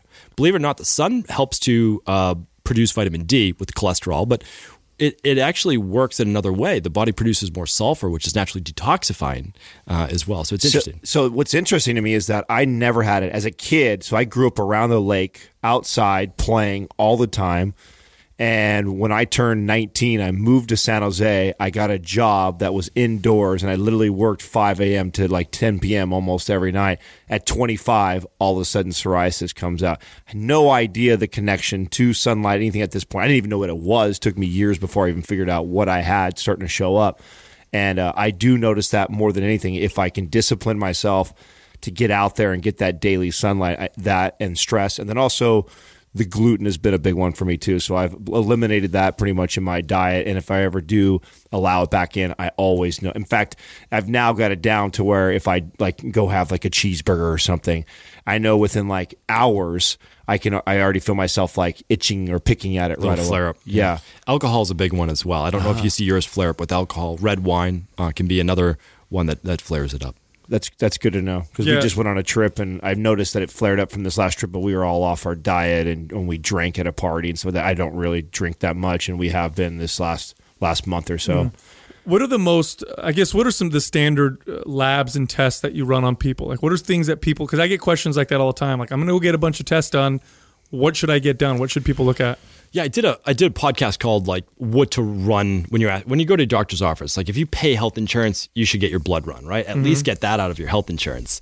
So what I said is like, here's what to ask for. And you want a complete blood count, you want a lipid panel, but on top of that, you also want to ask for something called homocysteine, CRP, and you want to make sure that they run your 25-hydroxy vitamin D. Those are things they no longer run that they should be running because a lot of people worry about their cholesterol. But if your cholesterol is a little off, but you have good homocysteine and you have good CRP, your chance for a heart attack or cardiovascular disease go way down. The issue is when people have high cholesterol, they have high homocysteine, and they have high CRP. Homocysteine being inflammation of the arteries, CRP, C-reactive protein, being systemic-based inflammation, acute-based. Then you're literally you're a disaster waiting to happen, and we need to fix that right away. And that's because you have high cholesterol, probably have some plaque in the arteries, but your arteries are also constricted. So now there's not a lot of blood flow. That's when we're looking at. So that's a bad combination. Really bad, because only half the people who have high cholesterol have a heart attack. The other half don't have high cholesterol. So there's another factor, and that's in anyone. Those arteries can be really squeezed tight. And when they're squeezed tight, if you have any blockages, you're not going to be able to push that blood through. So homocysteine, CRP, vitamin D. Vitamin D is not okay just because the range is 30 to 100. The range truly should be between 50 and 70. Some people are saying more 50 to 80. So that's for overall health. Some people will I don't go to 100 and don't recommend it, because then you're looking at hypercalcemia of the blood, and you're also potentially turning on the immune system too much. But for those people that are battling cancer, they might be working with their doctor saying, okay, let's get your vitamin D to 100, maybe more, to really ramp up your immune system. But you should be working with a doctor at that point. Yeah, low vitamin D levels is very strongly correlated with cancer. Almost always, right? Don't they almost always have low vitamin D levels when they're tested? Yes, but I mean, so we do so much testing. We do thousands of labs. We ship labs all over the world. And what we found is this, and this is no exaggeration, 3 out of 100 people are okay for vitamin D levels. Okay. Literally 3. And that's in the summertime. That's it. Like anytime. And here's why. People go out in the summer and they go out on the weekend.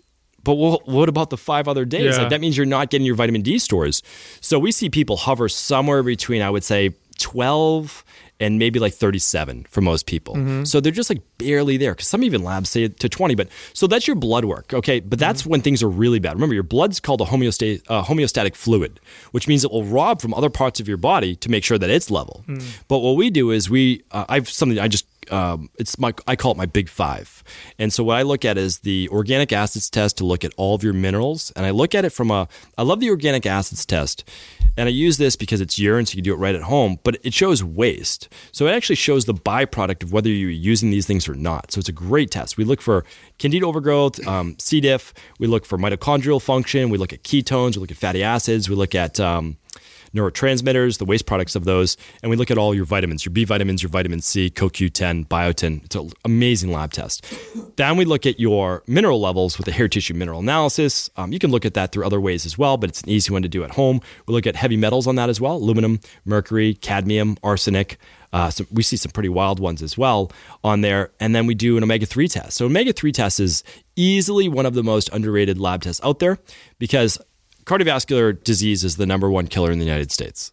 What if we could wipe that out? Mm-hmm. Well, there's an amazing research study that shows those people with a 9% saturation rate of omega-3s in their blood have a 90% risk reduction rate for cardiovascular death. We just did that. We just did that omega-3 test through Everlywell. I was just going to say, I would actually send that out to you guys. You already did it. That's amazing. We did that. And everybody I was the only one that was within normal range, but I supplement with cod liver oil on a regular basis. I think Doug was good also. Because of that. Yeah. That's a great tip, because in my practice, the only people, this is really important, because as humans, I believe that we were meant to probably get some type of fatty fish or some type of shellfish or something like that in our diet, or maybe just a lot of algae. I don't know. But we were meant to get omega-3s. And the reason is that when we look at that, the only people that ever pass that test are those people eating sardines, wild salmon, mackerel, there's one more, or trout, 3 to 4 times a week. If you're not doing that, your omega-6s are going to be higher than your omega-3s. Mm-hmm. So sure. Now, I wish I remember where I read this, but I read that if you still have like a poor diet where you're eating a ton of 6 and 9s and not very many 3s, but then you're supplementing with the 3s, that it won't matter, that the 6s and 9s are competitive with the 3s, and that it will in turn fill up the cell, and then the 3s don't even, and you basically just shit it out. Is that true? I would love to see more data on that. I actually think that it's a competition, and I think by adding in more of the 3s, you will do a lot better. Okay. And I have seen that play on the lab test. Now, the goal should always be to eliminate as much of the 6s as you can, but not to the point where you don't eat omega-6s. I mean, humans are really meant to be somewhere around a 3-to-1 ratio of omega-6s to omega-3s. You see that in nature. If people are eating, let's just say they're eating grass-fed beef or pastured eggs, whatever it is, it's about a 3 to 4 to 1 ratio still, like even with grass-fed. So when I look at that, I say, okay, well, that's pretty much what we see in nature. If you look at nuts, well, they're higher in omega-6s. So it's not that we don't need the omega-6s. We do. We need them actually for cell membrane health. They're essential. Yeah, without a doubt. And so I would say supplementing is going to be a very good thing for most people. Okay. Yes, but reduce the omega-6s. Yeah. I go with the cod liver oil just because it also has that natural, vitamin D in it as well. You also mentioned the grass-fed beef. How important do you think that is to incorporate that, and how detrimental is it for us to just get some regular beef from the grocery store? Yeah, this is another controversial topic that I talk about sometimes, and I did a show called Mounting Evidence Against Meat, and it wasn't actually just against meat. It was against a higher protein diet. And that's why I get really worried about people who say they're doing keto, but it's not keto at all. Right. It's old school Atkins, Right. you know, and it's like, oh, I'm having just this huge steak. And I'm like, I don't know how that became keto. Like, because that's not matching up with the ratios. And if you eat that much protein, it actually spikes blood sugar. So people don't get that. Like, and again, like they're not supposed to, because that's not common knowledge. Like that's in-depth nutritional biochemistry. When you eat a big serving of red meat, it will most likely spike blood sugar because of the high glycemic load, because of what it does in the body of when it's being processed. And protein in our field is the magic macronutrient. Can't have too much of it. Always have a lot of it because it builds muscle. So it's always great to have it. And I was there as well, for sure. Like when I was trying to get, so my frame naturally likes to sit at somewhere around 160, 165 pounds. I like to be 165 to 170, like for overall health. But at one point when I was getting into natural bodybuilding, I said, I'm getting to 200. That's my goal. And I did it, but to the detriment of my body. I was eating 275 to 325 grams of protein per day. Holy cow. And constipated. It was just overall, it was not a good scene. I could barely raise my arms above my shoulders. But what I'm saying is you can do whatever you want with your body. Doesn't always mean it's healthiest. That's all. So that amount of protein, just understand that it's the highest thermogenic food, which is great, but it's also the most taxing in the body. It requires the most amount of water, the most amount of work for the kidneys, the most amount of work for stomach acid. It's a hard food to break down, and it's the greatest increaser of IGF-1, insulin growth-like factor 1. Great if you're trying to build muscle and be anabolic. I'm not going to deny that. One of the worst things you could do if you're not trying to grow tumor cells in your body, cancer cells as well. So we just have to be careful with the amount we take in. And it showed if 19% of your diet was less than 90% of your total diet was 90% or less of protein, you were pretty much good. The lower, actually, the better in terms of getting cancer, those types of things. But so I just don't want to go overboard, I would say, in that category. Yeah, I don't know if that answers your question at all. Yeah, in the context of inflammation, a super high protein is pro-cancer. If you're really healthy, you're probably okay. But the amounts of protein that are being recommended in our field exceed anything that's ever been studied. I mean, you know, the studies show 0.6 to 0.8 grams per pound of body weight, but I know people 2 grams per pound of body weight, 2.5 grams per pound of body weight. Like, show me the long-term studies on that. There pretty much are none. It's just an insane amount. And I think starting where you just said is the right thing to do. I think if you, just for simple math, because we can get into like 0.8 per kilogram of body weight. I mean, if you just start at half your body weight and you just say, is that enough for you to build muscle? If not, add more. Like, right. I mean, so we like to really break things down to a foundational level because some people will need more. If you are naturally, like you're genetically, you put on muscle, you put on size easier, you're not going to need as much protein. But if you're a little thinner, you might. But at the same time, you probably have poor digestion of protein. You probably need more carbs as a fuel source. And so we look at all of these things. We really try to make it bio-individualized. But everyone has to start somewhere. So you need a foundation. So I had this interesting experience when years ago I started incorporating a vegan day. And really what it was a low protein day. And then I started incorporating the longer fast. And I had this really interesting effect, and it's anecdotal, but now I've heard it echoed from other people who've done the same thing. And that's when I go low protein for like 1 to 3 days, I get this rebound effect when I introduce protein later on where I almost feel anabolic, like my body wants to build more muscle. And I did read some literature a long time ago to show that the body can kind of become desensitized to protein to where the more of it you eat, after a certain period of time, you just end up converting more of it to glycogen and less of it's being used for repairing tissue. Is there anything to support what I experienced when I would go low protein and then bump the protein up and notice that kind of muscle building effect? This is one of my favorite topics to study in the body transformation field and fitness field is that I believe everyone's body has some type of set point theory, or it's called the set point theory, where your body likes to be at a certain weight. Okay. Like my body likes to be about 10 pounds less than I kind of like sit and that I am. And if I didn't exercise and I didn't really watch what I ate, like I would lose another 10 pounds or so. Okay. So I believe that you're taking in a certain amount every day that's helping you create where you are. Now, if you didn't exercise, you'd maybe have less muscle or whatever it might be. But if you remove that for a couple of days and then you put it back in, protein synthesis will most likely increase. You'll be able to uptake more of that because it's trying to maintain where its set point is, which is why sometimes it's harder for people to, so someone could be 5'8" and weigh 150 pounds and be perfectly healthy. Another person, I have a client who's 5'8", they weighed 205 pounds. That was their healthy weight. But they had calves like Easter hams. Like they were a massive like individual. Justin. Yeah. Like, I haven't seen Justin's cows. So I'll have to take- He's never trained them. Take his word They're for twice it. as big in South and I. We train them 3 days a week. So they're just massive. And Good like DNA. And so when you look at that and you can say, oh, okay, that makes sense, for that individual, like that's where they're going to sit at. So I do agree with you. And I do believe that your body, when it's lacking something or lowers it, it will increase protein synthesis, which means that, let's say you could absorb 20 grams, 30 grams, 40 grams. Of course, it's all arbitrary based on the size of the individual. Great. But if you haven't got protein for 2 days and you take in 50 grams, I bet you're probably going to absorb almost all That's of that. what it feels like. It's exactly what it feels like. I wanted to get back to the food intolerance discussion because, so I have a niece and a nephew who have severe food allergies. My nephew is the older one, and my niece is the younger one. And now my sister has another child who's, he just turned a year old.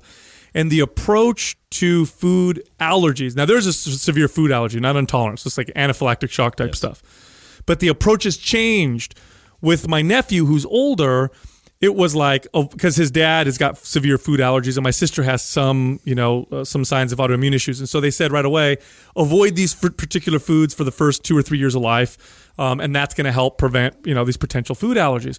Well, now with the youngest one, I think it was out of Israel. There were some studies showing, peanut allergies were so low there compared to other parts of, other developed nations. And they went deeper to study why. And there's this like popular, baby food cereal bar that's made with peanut flour. And they said, oh, it's potentially this desensitizing effect that's happening, which is preventing these food allergies. And so she's done that now with the youngest one. And he's got the least food issues. I think he has no food issues, whereas his sister and his brother have terrible ones. Now, anecdotally, with food intolerances, I've noticed with myself, I'll avoid a food that I'm intolerant to completely. And then if I introduce even the smallest amount, much worse effect than I may have had before. And I'll notice this from clients as well. And I'm wondering if completely avoiding these foods is not allowing me to desensitize my body. In other words, is it a good idea to identify a food intolerance, reduce your intake, but not eliminate it completely? So there's a couple layers to that question right there. So the anaphylaxis is a true food allergy. Everything else is a food sensitivity. Okay. So an allergy can cause this swelling up of the throat, the anaphylaxis, that's life-threatening.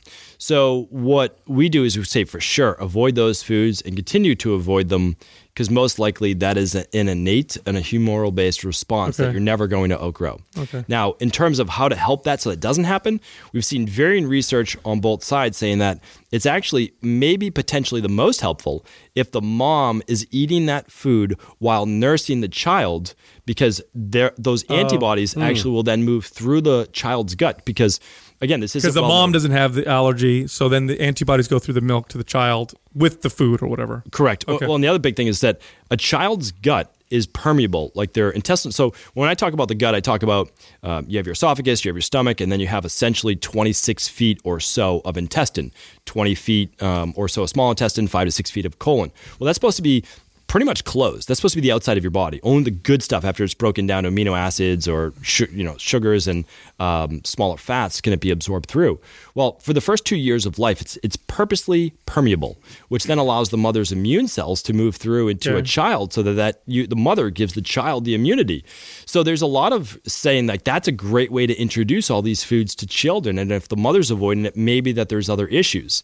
One thing I would say is I'm a big advocate of introducing for those first 2 years of life different types of foods in a varied amount so that the immune system can get used to seeing those. Yeah. I think a lot of it has to do with gut-based imbalances now and the exaggerated response of the immune system for food sensitivities, which is different. So food sensitivities is kind of a delayed response. Okay, so now with the food sensitivities, is it better to avoid it completely or to have a little bit of it to maintain, so you desensitize your body a little bit, or you don't create a larger response when you do have it later on? So what we do is if there's an IgG food sensitivity, and again, you can do this right at home with just a finger stick, what happens is this. If you're mildly sensitive, we eliminate for 6 weeks. If moderate, 12 weeks, and then for severe, 6 months. And the reason is that you're actually trying to hope that, because immune cells pass on memory. So when we look at these, trying to go through a few cycles of that. Exactly. Okay. And then hopefully it's been desensitized, and it actually works. It's remarkable. We can see it work. Now, what you were saying, though, is feeling worse. Sometimes what happens is you actually decrease inflammation and create a new normal when you've removed the food. When you're always having alcohol, when you're always having these foods, you have what's called your current normal. Well, if you get healthier and you go to do these things again, you feel sometimes terrible. So the contrast. It's the contrast, I believe, and because you're creating massive inflammation. And that's what I've always thought too. So that's why I asked it, because I wondered if there was something to, avoiding it and potentially causing a stronger reaction versus the desensitizing, effect. So one part that I have to say is there is truth to that in terms of not the protein, because remember, an allergy or food sensitivity is based on the protein, the immune system's reaction to a protein in the food, and all foods have proteins, even a low protein based food like a vegetable. But what we're looking at is when, just say something like dairy, you actually do start to produce less of the enzyme the more of it you take in. The less of it you take in. So there can be a desensitization there to the enzymes. And that has to do with the sugars, though. Okay. So that actually has to do with lactose and lactase versus the protein, which is casein or whey in dairy. That's very different. Much more complex than I thought. Very complicated. So along the lines, talking about mothers and breastfeeding and stuff, what are your thoughts on the importance of like a vaginal birth and then also breastfeeding and not using like formulas?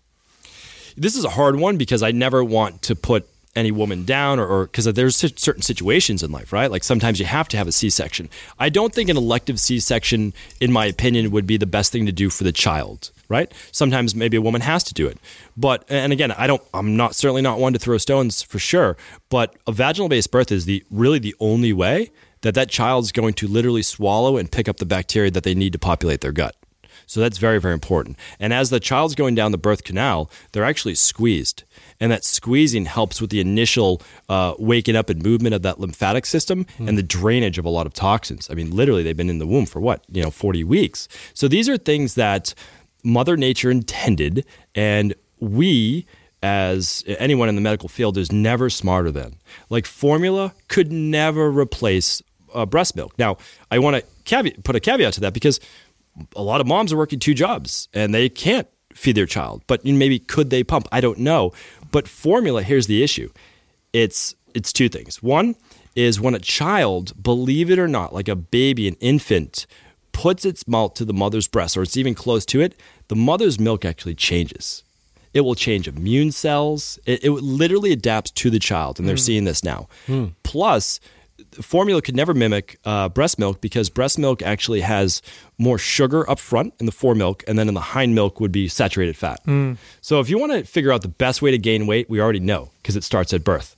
Wow. Drink sugar, which spikes your glucose and brings up insulin, then take in a lot of fat.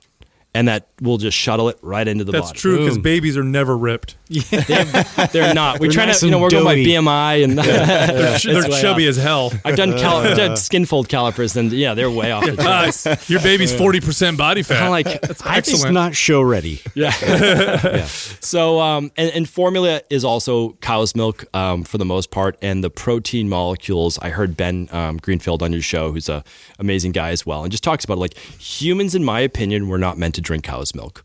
Goat, sheep, the smaller the protein molecule, the easier to digest. Now, can we? Of course. Like, we adapt to most things. Is it healthy for us? No. It most likely causes a lot of inflammation, certainly high levels of IGF-1. Does it matter on the cow type? Sure, to a degree. But the truth is that the protein molecule is large, very large, and much harder for humans to break down and digest. Does it also matter, like, the ancestry as far as, like, where, you're from? Like, say I'm Northern European and I can, I do better with dairy, for instance? Yeah, give them a reason to keep eating dairy. Come on, man. Don't be cutting it out. So, first I would do a food sensitivity test just to check from an IgG perspective, because a lot of people are like, well, I don't get any gas, I don't get any bloating, I don't get any of that. That is actually a digestive-based issue from the sugars versus and there's also an IgE effect, which means you get hives or a psoriasis-based flare-up. But an IgG is 24 to 72 hours later. And it means that your body just feels a little bit more sluggish, a little bit more inflamed, a little bit more brain fog, a little bit more, joint-based pain. So what I look at is the IgG test. I like to look at that. The other thing is like, well, sure, in the industry, I do agree with that to an extent, but it was most likely warm milk that was raw that contained the enzymes to also break down the food. It was not consumed with meals, and it was also not the degree of protein, meaning like what's 6 grams, 8 grams, in a glass of milk, or is fermented into a yogurt or kefir. And it's also different. So that's all the lactose has been basically cultured out or fermented out. So there are different ways of looking at it. I just think that if you were in the wild, you would not be milking a cow or getting dairy in that way. I think you can actually be very healthy from eating some raw goat's cheese or raw sheep's cheese if you do enjoy dairy. Yeah, raw milk is different. I mean, it's got natural bacteria in it. If you leave raw milk out, it doesn't go sour. It turns into, I think, cream. Res pasteurized milk can go sour. And then what about the homogenation process? Because raw milk, it separates, and homogenization, they like cram these fat cells into these small holes, making it suspend itself in milk so it never separates. Does that affect the fat? Does it make it less healthy? Yeah, all of this is absolutely correct. And so, what you see in a store is nothing even like real milk in the first place. No. So if someone wants to make the argument, hey, what do you think about having some raw milk that I get from my friend down the street? I can't give the recommendation because technically it's illegal in the United States. It's that gray area. Just like technically CBD is kind of illegal on a federal level. Although we use CBD, we think it's great. We looked at all the research and you can't overdose on it. It's incredible. Raw milk for building back up the gut and for, like all the healthy enzymes and bacteria, sure, there can be some benefit. I'm just saying if you have the option, go for goat or sheep because it's easier to digest. Now, the homogenation is like probably, I go back and forth, but it's probably the worst thing you could do to milk. Yeah. Even if it's grass-fed, even if it's organic, if it's homogenized, you've literally taken a fat molecule and blown it through like the little espresso type thing at Starbucks or whatever it is, right? So you've blown up these fat molecules. And the only reason we do that is because people in a grocery food store don't want to see the milk and the cream separate. Yep. That's the only reason we do it. Yep. And then it makes it that much harder to digest. So milk is just extremely hard to digest and just not ideal for most humans. Yep. I know. I actually read some studies where they were fed, I think it was on the Weston A. Price website, where they were feeding cats raw, non-homogenized milk versus cats who had, pasteurized, homogenized milk, and the difference in their health was quite significant. I only give my kids, I can't find raw milk because, thanks to the government keeping me safe from milk, it's illegal, but I do give them when they do drink milk, the non-homogenized, version with the cream that's separate. You just got to shake it before you serve it. People are so dumb. Well, that and I always ask people, like, why are you giving your kids milk in the first place? Not you. I just asked the question. Sure. And they're like, well, it has calcium in it. I'm just like, well, did you know almond milk actually has 30% more calcium? And so then, like, we can get away from that argument. Like, oh, it has vitamin D. I'm like, yeah, but the vitamin D in milk is vitamin D2. It's like a synthetic, not as great a version in the first place. So I just ask people, because milk's a part of our culture. Like, that's all. It's been a part of our culture. And just with the amount of, like, ear, nose, and throat issues I see, and kids coming off milk, and then all of a sudden their skin clears up, cradle cup clears up, and they don't have the allergies anymore. It happened with myself. Like, I could breathe through my nose for the very first time in 25 years when I eliminated dairy products.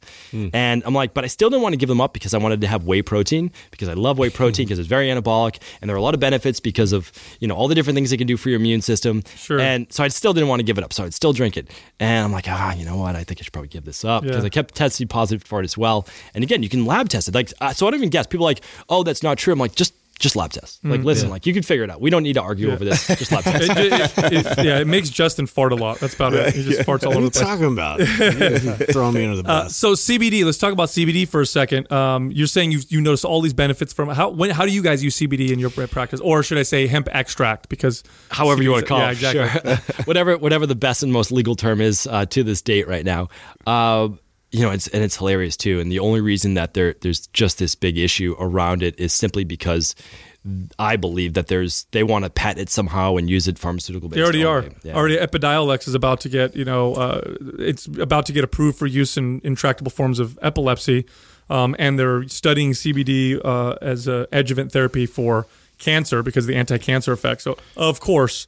That's why they're trying. They're going to make something that's completely non-toxic illegal. But now, back to the question: how do you guys see it affecting people? Like, what are its uses? Its absolute best use that we've seen in our practice, and yes, it works tremendously well for epilepsy. So we have to know that, and it can work great. And again, we're not treating, diagnosing, nor curing any disease here. But for cancer. But the main reason we use it in our practice is as an anti-anxiolytic. And that is reducing any type of nervous system anxiety in people. Insomnia, they're always moving, the feet are twitching, like they're just always going. Nervousness before a meeting. I mean, it's life-changing for people. You combine that with some magnesium, like a more of a full spectrum magnesium, where it's not just a citrate, and you can literally change people's lives and that have suffered from anxiety. Because, maybe the four of us don't have the issue, but there's a lot of people, they can't speak in a meeting at work. They get nervous just like having to speak up, or in class, like students with all of these, ADHDs. Like, why can't we use something in its plant-based form that they've used up to 600 milligrams or more in studies with children? The average dose. So here's an issue though. And, You can't use just 5 milligrams of CBD. Sure. It's usually like 20 to 50 or something like that. Exactly right. 25 to 50 milligrams, with it ideally right around 40 milligrams. And that's the minimum. That's the starting dose. Now, for kids, you can do less, but work your way up. And hold it under your tongue if you're doing the liquid for 2 minutes to let it absorb through the capillaries. That's good to know. If not, your liver's going to pass it first. Okay. And you're going to knock off at least a third. Wow, that's good to know. Because we work with Ned, and they have a liquid dropper, and they're one of the best ones that we've found. But I was just kind of squeezing it in and swallowing it right away. So I need to leave it under there for how long? 2 minutes. 2 minutes. Allow it to move through the capillaries under your tongue. It will go directly in your blood versus your digestive system. Just kind of move it in your cheeks. Anything in your mouth will allow it, and then swallow it. And you'll actually get a faster benefit as well. So when I first started using, I never believed in a million years I would promote CBD. And the reason is that, I didn't want to be like, oh, okay, you're a naturopath, and now you're promoting cannabis? Like, of course you are. Like, why don't you just grow your hair long and, dread it out? No, weird. Like, listen, this is one part of the practice. But so I said, and anything I promote, I always use myself first. And so I said, I'm going to use this for 6 months. And I used it every day for 6 months. And the first 2 weeks, and this is going back to your, kind of your points on does your body get used to it? I got amazing benefits right away using it. Like, I was in felt so calm, so relaxed. I would go home from work, and I've had like a tough day, or just some pretty complicated cases, things like that. And but I'm a pretty chill guy for the most part. But then my girls are off the wall, and we're trying to get them ready for bed. So I would just put that CBD. I'd put 2 droppers under my tongue, and I'd be feeling great. And then you kind of seem to maintain it. You don't get that first euphoric-based state after a little while. However, it's still working. And then I believe that is when, after using it for a while, and you get the benefits, then use it cyclically. Because now I don't use it every day, but when I use it now, it works again the same way. So I don't even know what the question was at this point, but that is basically how we use it, and we use it tremendously anytime you need calm and peace and relaxation. Do you notice any changes in any lab tests from people who use it, symptomatically? Like, do you notice any changes in inflammatory markers, IgG antibodies? Because I know that cannabinoids have an immunomodulating effect. Are you noticing anything like that? Like rather than just symptomatically, if there's something else that's happening?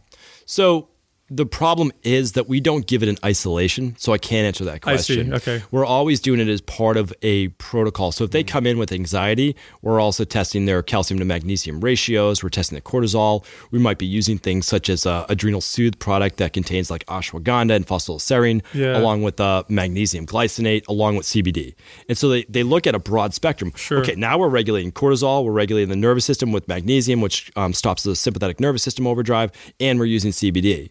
The problem is, since there are not going to be harmful effects, try it. Like, that's the thing. And the funny thing is, you get all the benefits of marijuana except for 2 with CBD. Yeah. And that is the antimicrobial, which they still don't know yet. It's antibacterial, but they don't know if it's antimicrobial. Right. And you don't get the increased appetite that you would get with THC. You also don't get high, which is boring. Yeah. So you don't get that. But I'm talking for the medical benefits. I'm talking medical benefits. So for cancer, you would actually, maybe you want to use cannabis because it increases appetite. Right. But for everything else, CBD will give you the exact same benefit. And for those people, this is an amazing study. So there were over 982 studies at the last time I checked on CBD benefits. And so for the government to try to take that away is just, it makes no sense. There's obviously an agenda. But what they found was this: the people that get paranoid from smoking marijuana, if you gave them CBD, it actually started to block those receptors, the CB1 and CB2 receptors, so they didn't get the paranoia. That's how well it works. Yeah. It's amazing. So it doesn't have an affinity for the 2 cannabinoid receptors, at least from what I read, the 2, the CB1 or CB2 receptors, but they think it enhances your body's ability to utilize its own endocannabinoids like anandamide. And then here's a speculation, and I've read a couple articles on this. I don't know if you know anything about this, but I would love to hear your opinion on this, that there may be something known as endocannabinoid deficiency syndrome, where people simply are not producing, maybe because of a high stress life or whatever, they're not producing adequate amounts of their own natural endocannabinoids. And these are the people that seem to benefit the most from using, cannabis or cannabinoids. So let me say why I agree with that, but I don't have any science behind it. Okay. So I don't have any data yet on that, but I completely agree. And we also don't know fully if the cannabinoids are taking up space on the cell receptors of CB1 and CB2, or if they're like down-regulating the other effects within those receptors. But a big thing for me is, and this is why I believe it's correct, someone in a high-stress lifestyle is going to really just blow through their vitamin C, their B vitamins, and their glutamine, as well as zinc, like right away. Like those are first-line defenses. When your B vitamin levels start to fall, now I'm not talking about getting rickets, right, or scurvy. Like we're talking about like that level, but we're talking about functional deficiencies. You can't buffer stress as well. Well, what happens is this, and a lot of people don't make the correlation. If you don't have enough vitamin B6, you cannot turn tryptophan to 5-hydroxytryptophan, which will eventually become serotonin. And if you can't make serotonin, well, you're not going to have enough ability to make melatonin, which means you can't sleep at night. I believe, so there's all these regulations, these pathways. Same with thyroid. Look at thyroid. If you are iodine deficient so iodine deficient, you're not going to make enough thyroid hormone. If you're selenium deficient, you're not going to be able to convert T4 to activated T3. Right. So we're looking at these things, and I'm saying I believe all of it. Like I totally agree. Someone could be serotonin deficient, but is it because they're deficient in the things that actually help to produce serotonin? And how do they get there? Well, probably some type of Western-based lifestyle or viruses, heavy metal toxins, autoimmune, like all sorts of issues as well. Wow. Do you see the Western medicine move in the direction of what you're doing? I mean, how long have you been doing this for? Well, I've been in the health and fitness industry since 2000. Okay. And I've been doing functional medicine for 7 years. Okay. Have you seen any trends or changes in that last 7 years? It feels like it. I don't know. We're in this bubble. We talk to a lot of people like yourself. Yeah. So I may be just, my perception may be just skewed. Do you think it's changing? Because I know Western medicine, I have to advocate for it just because it takes a long time because of the scientific method. So it takes forever to get to certain points, and they have to see the scientific evidence for everything, even though the thousands of years of anecdotal evidence, shows you that there's something there. Are we trending in that direction, or are we going to see more people like you, or are you still like counter? No, I believe that naturopathic medicine is moving forward. What I get worried about, so I did my postdoctoral work with the Institute for Functional Medicine, and a brilliant organization, as well, but 90% of the people there are MDs. And so what they're doing, though, is they're looking at let's call this just natural health, natural medicine. Sure. But they're looking at it from the eye, though, of conventional medicine still. So when someone comes in with depression or high cholesterol, they're giving them B3, vitamin B3 niacin, right? Right. I'm like, it's not really how natural medicine works. You're giving a vitamin now as a pharmaceutical. They're just treating it the same way. Exactly, but with vitamins. So I get worried about that. The other thing is that I get a little bit concerned with is that functional medicine is now becoming synonymous with bioidentical hormones. And that's not something I can really get behind for most people. Now, explain what bioidentical hormones are for the audience. So bioidentical hormones would be giving, so the easiest way to look at it would be the active form of folate in your body, which would be 5-methylfolate or hydroxy-5-methylfolate. So that's what your body can use. So when we take in folic acid, this is a great example of why you don't want to take a multivitamin from the same place that you buy your toilet paper, like, I'm at Costco or something. Yeah. It's just like not a good idea. Makes my pee really bright though. It's like that folic acid is not going to be converted by anywhere between 33 to 70% of the population to natural folate, which means it can build up and become toxic in the body. Very important for women that are looking to get pregnant. So the bioidentical hormone would be the end thing that our body can use. So like in birth control, that's not bioidentical. That's called ethyl estradiol or ethanol estradiol. And it's a synthetic form that they would actually make in a lab. And so your body doesn't know how to use that. But with the bioidentical hormone, you're using something as the end product of what that looks like hormone-wise. But you're replacing the progesterone, you're replacing estrogen, or you're replacing testosterone typically. Okay. So that's what doctors are doing when females come in with estrogen dominance. They're giving more progesterone. They're giving bioidentical progesterone. Exactly. Yep. Or guys come in and they're giving them, hard to say that you're making bioidentical testosterone. That's a challenging one. Yeah. Because isn't that controlled? I mean, how are they doing that? Without a doubt, it's controlled. And so, but here's what happens, that You can't confuse your body. The issue that got you estrogen dominant or low testosterone in the first place still there. is still going to be there. And now you're saying, I'm going to put that back in. What I want to do is say, like, what are you doing then to your body by giving it two different signals? You have high testosterone or high progesterone, but yet you're still in the same state? What is that going to do? That's weird. Very strange. And it might cause some, who knows what kind of problems. Yeah, what kind of problems will happen. Wow. And is estrogen dominance the result of low progesterone or high estrogen, or can it be both? Yeah, so that's funny. I mean, that's what happens. We almost, maybe 1 out of 30 women we see as actually having a high estrogen, believe it or not. It's just low progesterone. It's low progesterone. Okay. They come back normal. And the best way to test this is you're going to run a hormone test 5 to 7 days before you would get your day 1 of menstruation. And that's going to be around day 21, day 23 of your cycle. And that's going to be the highest peak in progesterone. So what you want there is your highest level of progesterone and somewhere near your lowest level of estrogen. We find almost always 9 out of 10 women have some level of estrogen dominance. And so I wouldn't even answer your question back an hour ago, however long it's been. They get acne on the chin. They get maybe lower mood. They get more bloating, more irritability. They might start to get a little bit of facial hair growth. This is happening for women. And they're like, yeah, that's me. I'm getting the water retention, more of the cellulite. And the other issue is that when you start to make more estrogen, you can add more body fat. When you make more body fat, it's a vicious cycle because you start to make more estrogen. And it's like that creates more inflammation. feedback loop. And it's so hard. So you can break it, of course, but it's not the easiest thing to do. How do you typically, I guess this is a tough question, right? Because it depends on the individual. But generally speaking, how would you treat a woman who's estrogen dominant? Let's say she has all those symptoms, acne on the chin, water retention, more fat gain than before, maybe in the form of cellulite, which I've also read is sometimes connected to estrogen dominance. What are some things that the average woman can do to help balance that out? So right out of the gates, we believe in two things in my practice. We want to help people get rid of the symptoms in the short term because nobody wants to live with their symptoms. Right. We want to do it naturally, though. That won't cause more harm in the long run while working on the long-term game plan. Got it. I believe most people can get well within 12 to 16 weeks. And I've seen this play out over the years. I've also seen it in the Ayurvedic literature and other types of literature. But then I look at it from modern-day science. All of your cells in your body turn over every 120 days. That's 4 months. It makes sense.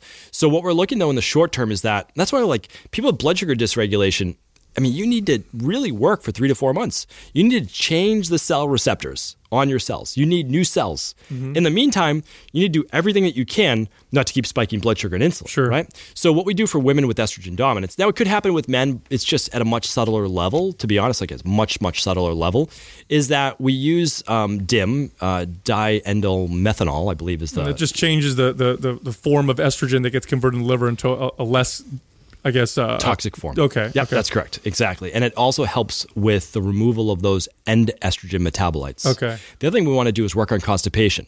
A lot of women are constipated. They don't believe or know that they're supposed to have 1 to 2 bowel movements per day. And what happens is if you are constipated, you can absorb, although not as strong, lesser versions of estrogen through the colon. Okay. So we need to make sure that that's corrected. At the same time, we know that most likely they went lower progesterone because they're in an environment, whether internal or external, meaning exogenous from without or endogenous from within, of an environment that's causing them to be in a higher stress state. Okay. So what we need is look at their cortisol levels, look at their thyroid. So we run a lab called the thyroid adrenal hormone lab. And when we run that, then we can say, oh, look, cortisol is off. Let's do this. Let's calm stress, the sympathetic nervous system. Now, we don't even have to do a lot of work for the thyroid because we know the thyroid is affected by the HPA axis, which is the adrenals, which then also affects progesterone. Right. So our belief is we always want to do more with less. Okay. And if we know the underlying root causes, let's work on that, kind of like the big rocks theory, and then everything else will fall into place. Now, if it hasn't fallen into place by 12 weeks, then we'll start to give extra for the thyroid. Okay, so someone like that, you want to reduce their stress, probably not a good idea to have a lot of coffee every single morning to elevate the cortisol even more. Okay. And you want to maybe have like a sleep routine where you turn off the lights before you go to bed type of deal. More time to yourself, relaxing, and then, like you said, the supplementation and constipation. Parasympathetic nervous system activities that we spoke about, infrared sauna to sweat out some of those toxins, and the third would be increased cruciferous vegetables. If you increase cruciferous vegetables that are higher in sulfur, sulforaphane, they will help to also mitigate the effects of higher estrogen in the body. And what about the indole 3-carbinol that's in those? Isn't that all convert to DIM as well in the cruciferous vegetables? In the cruciferous vegetables as well. Okay, excellent. So we're getting supplements plus whole food. We're a big believer in the best of functional medicine, orthomolecular medicine, modern supplements combined with the best of whole food. We use both. Excellent. So this is the protocol for someone who has cellulite also? Is that if it's due to estrogen dominance, I would say. And usually there's a connection with that, but also there's a connection to toxicity, and that has to do with plastics in the environment and many other things. So what happens is that can cause water-based retention, which, by the way, plastics then cause what? Higher levels of estrogen. Yeah. So we're going back to estrogen. All those xenoestrogens. And what we're doing is we're doing dry brushing, and we're doing a lot of sauna as well for people with, and we're doing rebounding for people with cellulite. So we're draining the lymphatic tissue. We're using self-massage or dry brushing to help restructure, because there's an actual structural-based dysfunction with cellulite as well. Wow. So is it treatable to the point where you can reverse it? Or Absolutely. So there's people talk about genetics. It's just genetics. Yes, there's genetics. Some women will never get cellulite. Right, genetics always play a role. They do. But you put yourself in the environment, knowingly or unknowingly. A lot of people unknowingly. But it was still the environment that allowed for the cellulite to come to Hey, man, look, I've had clients who have swore to me, they're like, look, I used to get fatter all the time, and I didn't get cellulite, and now if I gain a little bit of weight, it turns into cellulite. What the hell is going on? And typically they'll have those kinds of other symptoms of estrogen dominance. And this is something I've just learned recently, because before it was always like, oh, it's nothing you can do about that. Just get leaner. It's just your genetics. And leaner won't do it. So you'll see a lot of. Leaner helps. So Sure. let me qualify that. Getting leaner helps, so there's less body fat. However, you'll see very lean people still with some cellulite. Right. It's like, well, how does that happen? That shouldn't happen. And so, yes, that's why there's just a deeper picture to this. But that's why, cellulite is not an end state. Like, it's a byproduct of something else that's imbalanced. So we talk about all the time with inflammation. Like, everyone, and it's not as much anymore, which is great. So the industry is definitely getting better. But everything before was like, we just need to squelch inflammation. I'm like, we don't need to squelch inflammation. Yeah. We need to figure out what's causing the inflammation, because inflammation is not a disease to be dealt with. It's a natural. It's also natural in the body. You completely eliminate inflammation, you're screwed. Like, that's not good for you either. So, are there things that you do because you've seen so much research, but it just hasn't quite been proven yet, but you're already taking some proactive precaution? Are there things in your life that would be controversial? Yes. And so I want to hear what they are. So back in the, and we still do fitness to this day, but it's just kind of like one component, but I'm just a huge proponent of personal trainers and personal training in general. I think it's one of the best careers in the world. I also believe that you have potentially the greatest opportunity to change lives, because you're seeing people multiple times per week. Who else does that? Right. And you can work on nutrition, exercise, sleep, lifestyle. You can get so much done. But back in the day, we were doing, way before Tabatas and those types of things, we were doing interval-based training with resistance-based exercise so that people wouldn't have to do the cardio, and we would keep it going for more than 20 seconds. And only now is it being played out that you can actually get the benefits of interval-based training for between 90 seconds and 3 minutes, as long as you double that in work rest. So we were doing the intervals 20 seconds on, 20 seconds with double that in rest. But then we were saying, this isn't working. Meaning, like, people need 4 to 5 times the rest period of the work period. Meaning, if you do a 30-second sprint, you can't recover in 30 seconds or 60 seconds, not for an adequate interval. But that's what people were showing in the research. I'm like, I just don't see it play out in real life. So we looked at that. We said, okay, no, we're going all out for 20 seconds or 30 seconds. And that's the max. People really can't do a 60-second sprint. That is like, if you've ever run around not a sprint, man. At 60 seconds, you're dying at the end. Yeah. Like, you might need, I remember doing it in track in high school, and I wasn't recovered in another minute after that. Yeah. So anyway, so that's what we were doing back then. Another example is today is we are not, we are doing a smoothie for breakfast. We are doing liquid before lunch. So that includes oatmeal. It could include a sweet potato. It's something easy to digest. So here's what I looked at. Nowhere else in ancient base times were they doing a heavy breakfast. So now we're skipping breakfast, but I'm like, but skipping breakfast isn't working because it does not help to blunt cortisol, and it's starting to slow thyroid in a lot of women. So I'm like, what if we did something that was easy to digest, that wasn't going to necessarily spike blood sugar levels that they could drink over the period of an hour or 90 minutes. So it would be almost like time-released nutrition that would take very little digestive energy. Because when people were eating like the bacon and the eggs and all, like even just like, let's say like the pretend keto, that takes a tremendous amount of energy from your body. So 30% of all the energy in a day basically goes towards digestion. And if you get that back because you put easy to digest foods in your stomach, well, then that would give you a lot more energy back. And it would give you the liquid-based nutrition. Because remember, all the food you put in your body has to be turned into a liquid by your digestive system. What if we already did that? So we learned this by actually going through with people with digestive-based issues. That's how we were learning this. The other part to that was that we were getting the benefits that a lot of people were getting with fasting, because basically a lot of people felt great when they were fasted because they got to keep all of their energy because they have to break down any food. So we got tremendous benefits from doing that. And the way, again, that I learned that was people used to do soup for breakfast in a lot of ancient-based cultures. Americans are not going to eat soup for breakfast, but they'll do a smoothie. And so this we did. Now, there's protein in the smoothie. Typically, we do vegan-based. And then there's some fruit in there. How much fruit? Well, no fruit for someone that has blood sugar issues in the beginning. Then eventually maybe it's 1 cup of fruit, maybe it's 2 cups of fruit. It depends on the individual, what's their tolerance to carbohydrates. And you can figure that out by first starting low. That's why we do 3 weeks low carb. And then we actually want people to eat as many good carbs as they can. And that includes fruits and vegetables. The goal is to eat as many good quality foods as you can that are lower calorie, but hypocaloric, but nutrient dense. Exactly. Thank you. And that's the goal. So the goal is not to deprive, it's to give more, but we have to figure out the person. So that was a really long way of saying we'd like to do liquid before lunch, easy to digest foods, and it's been life transforming in our practice. I have a question about creatine. Easily probably one of the most studied ergogenic supplements that's out there. There's, I don't know, hundreds of studies done on it. And they're finding now that it improves cognitive function in some people. It's got some antioxidant properties.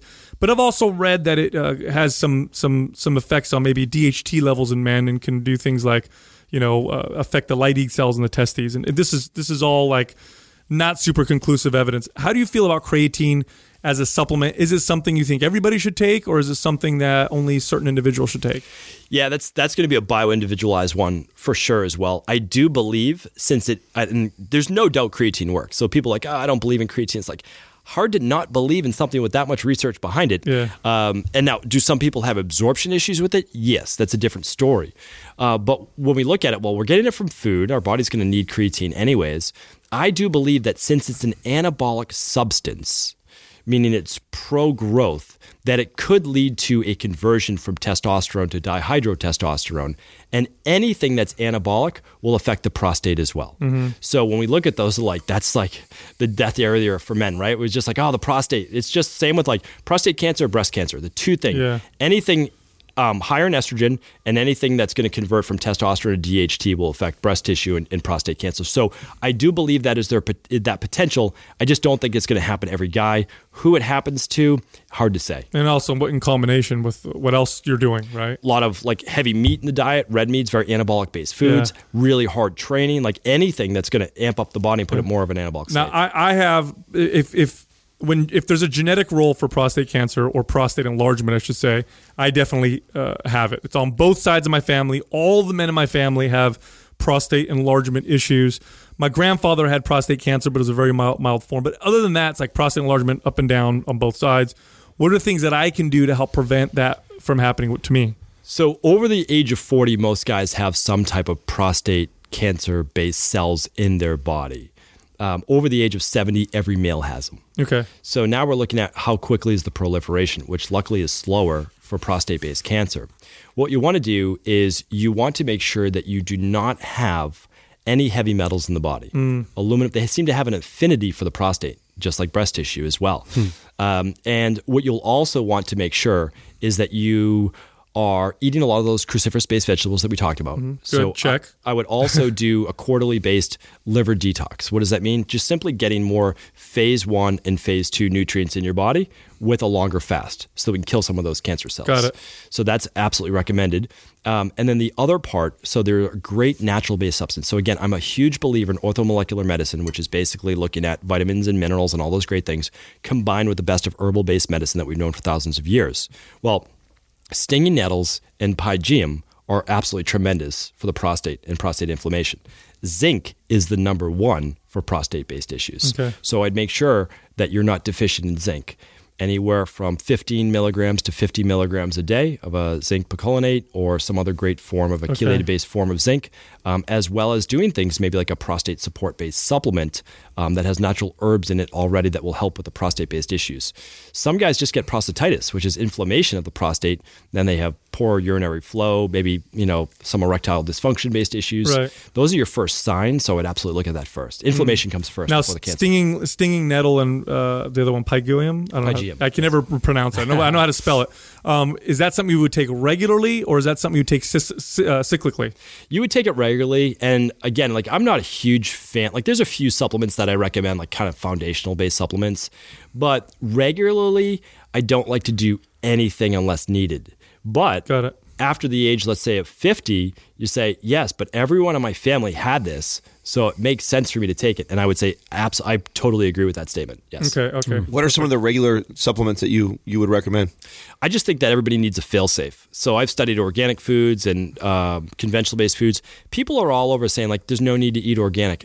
Like, you're missing the point. Like, you're just missing the point that it has nothing to do with the macros. Yes, an almond has somewhere around 5-6 grams of protein, 13 grams of fat, 6 to 8 grams or so of carbs, whether it's organic or conventional. Like, that's what it is in a quarter cup. Like, it doesn't change the molecular structure. Where you're looking at an organic is that you hope that the soil contains more of the nutrients that's then uptaken into the food. Like, that's how it happens. And then also, you don't have all of the glyphosate-based sprays on it. And glyphosate on conventional-based food has been shown to actually Now, again, there is a case that was just awarded close to $200 million. I never saw that. I mean, like, that's proven now. It causes cancer. But the other thing is, no one's talking about that. It's an antibacterial. It's an anti-pesticide. Well, your gut has 100 trillion of those pests in there, right? Yeah. And so that glyphosate over time very well may start to cause a dysfunction in that microbiome, which affects your immune system, and then who knows what else it causes. Yeah, it doesn't interrupt the Shikimadi pathway, and the bacteria have that pathway, don't they? I don't know that. That's not. Okay. I might have just made that word up. I like that. That's going to be on the checklist. After Shikimadi. Shikimadi. Yeah, we'll see what happens. I don't know about that. Yeah. But getting back to foundational. But even organic-based foods since the 1960s, they'll be anywhere from 13% to 30-something% less of the minerals potentially that they had before. So I do like a functional medicine multivitamin. How do you know if it's functional medicine based? Well, it's third-party tested, and it contains the methylated form of the B vitamin. So like the methylcobalamin for your B12, the methylfolate for your folic acid. That's a smart way to do it. Like your B6 is paradoxal 5-phosphate. It's just those are the absorbable forms that aren't going to build up and become toxic. So I recommend that, not super high dose. It's just a normal overall multi, and I recommend that most people supplement once they've rebalanced their gut. Now remember, a probiotic is not for everyone. If you have bloating, you have gas, you have acid reflux, you have burping, you most likely have some type of overgrowth. Figure out what it is, eliminate first. Because if you have small intestinal bacterial overgrowth and you add more bacteria to a gut that's full of bacteria, you're making it worse. Yeah, you're making it worse. So get your gut healthy, then you can use a multi-strain probiotic. I'm a big believer in some type of fruit and vegetable blend, so that most people eat vegetables, and you should. I believe that most people should eat 7 to 9 servings or 7 to 9 cups of vegetables every day. It's a lot. Fruits and vegetables. It's a lot, right? But we look at it as this: 2 cups of berries in the smoothie, or you can do some greens if you want. 2 to 3 cups with lunch, 2 to 3 cups at dinner. You're good. And it can be cooked if you have trouble digesting raw ones. But for most people, like my go-to every day at lunch is broccoli. So I don't have a varied selection all the time. I just don't have access to it. So I like a greens base as well to give you a varied, selection as well. I think that's important. And then just a couple others. Most people would do well on magnesium, but just have to run in as many labs as I have. Vitamin D is a must, even for people in California, even for people getting sunlight. In Boston, we certainly don't get it for 8 months of the year. And omega-3s for most people. Not a super high dose, but a dose to be able to get you adequate. You've mentioned heavy metals a few times, and you've also mentioned how saunas help the body eliminate heavy metals. Would you say that that's one of the best ways, independent of or besides eliminating the way you're getting those heavy metals in the first place? Would you say that's one of the best single ways of getting your body to detoxify itself from metals, or are there other methods?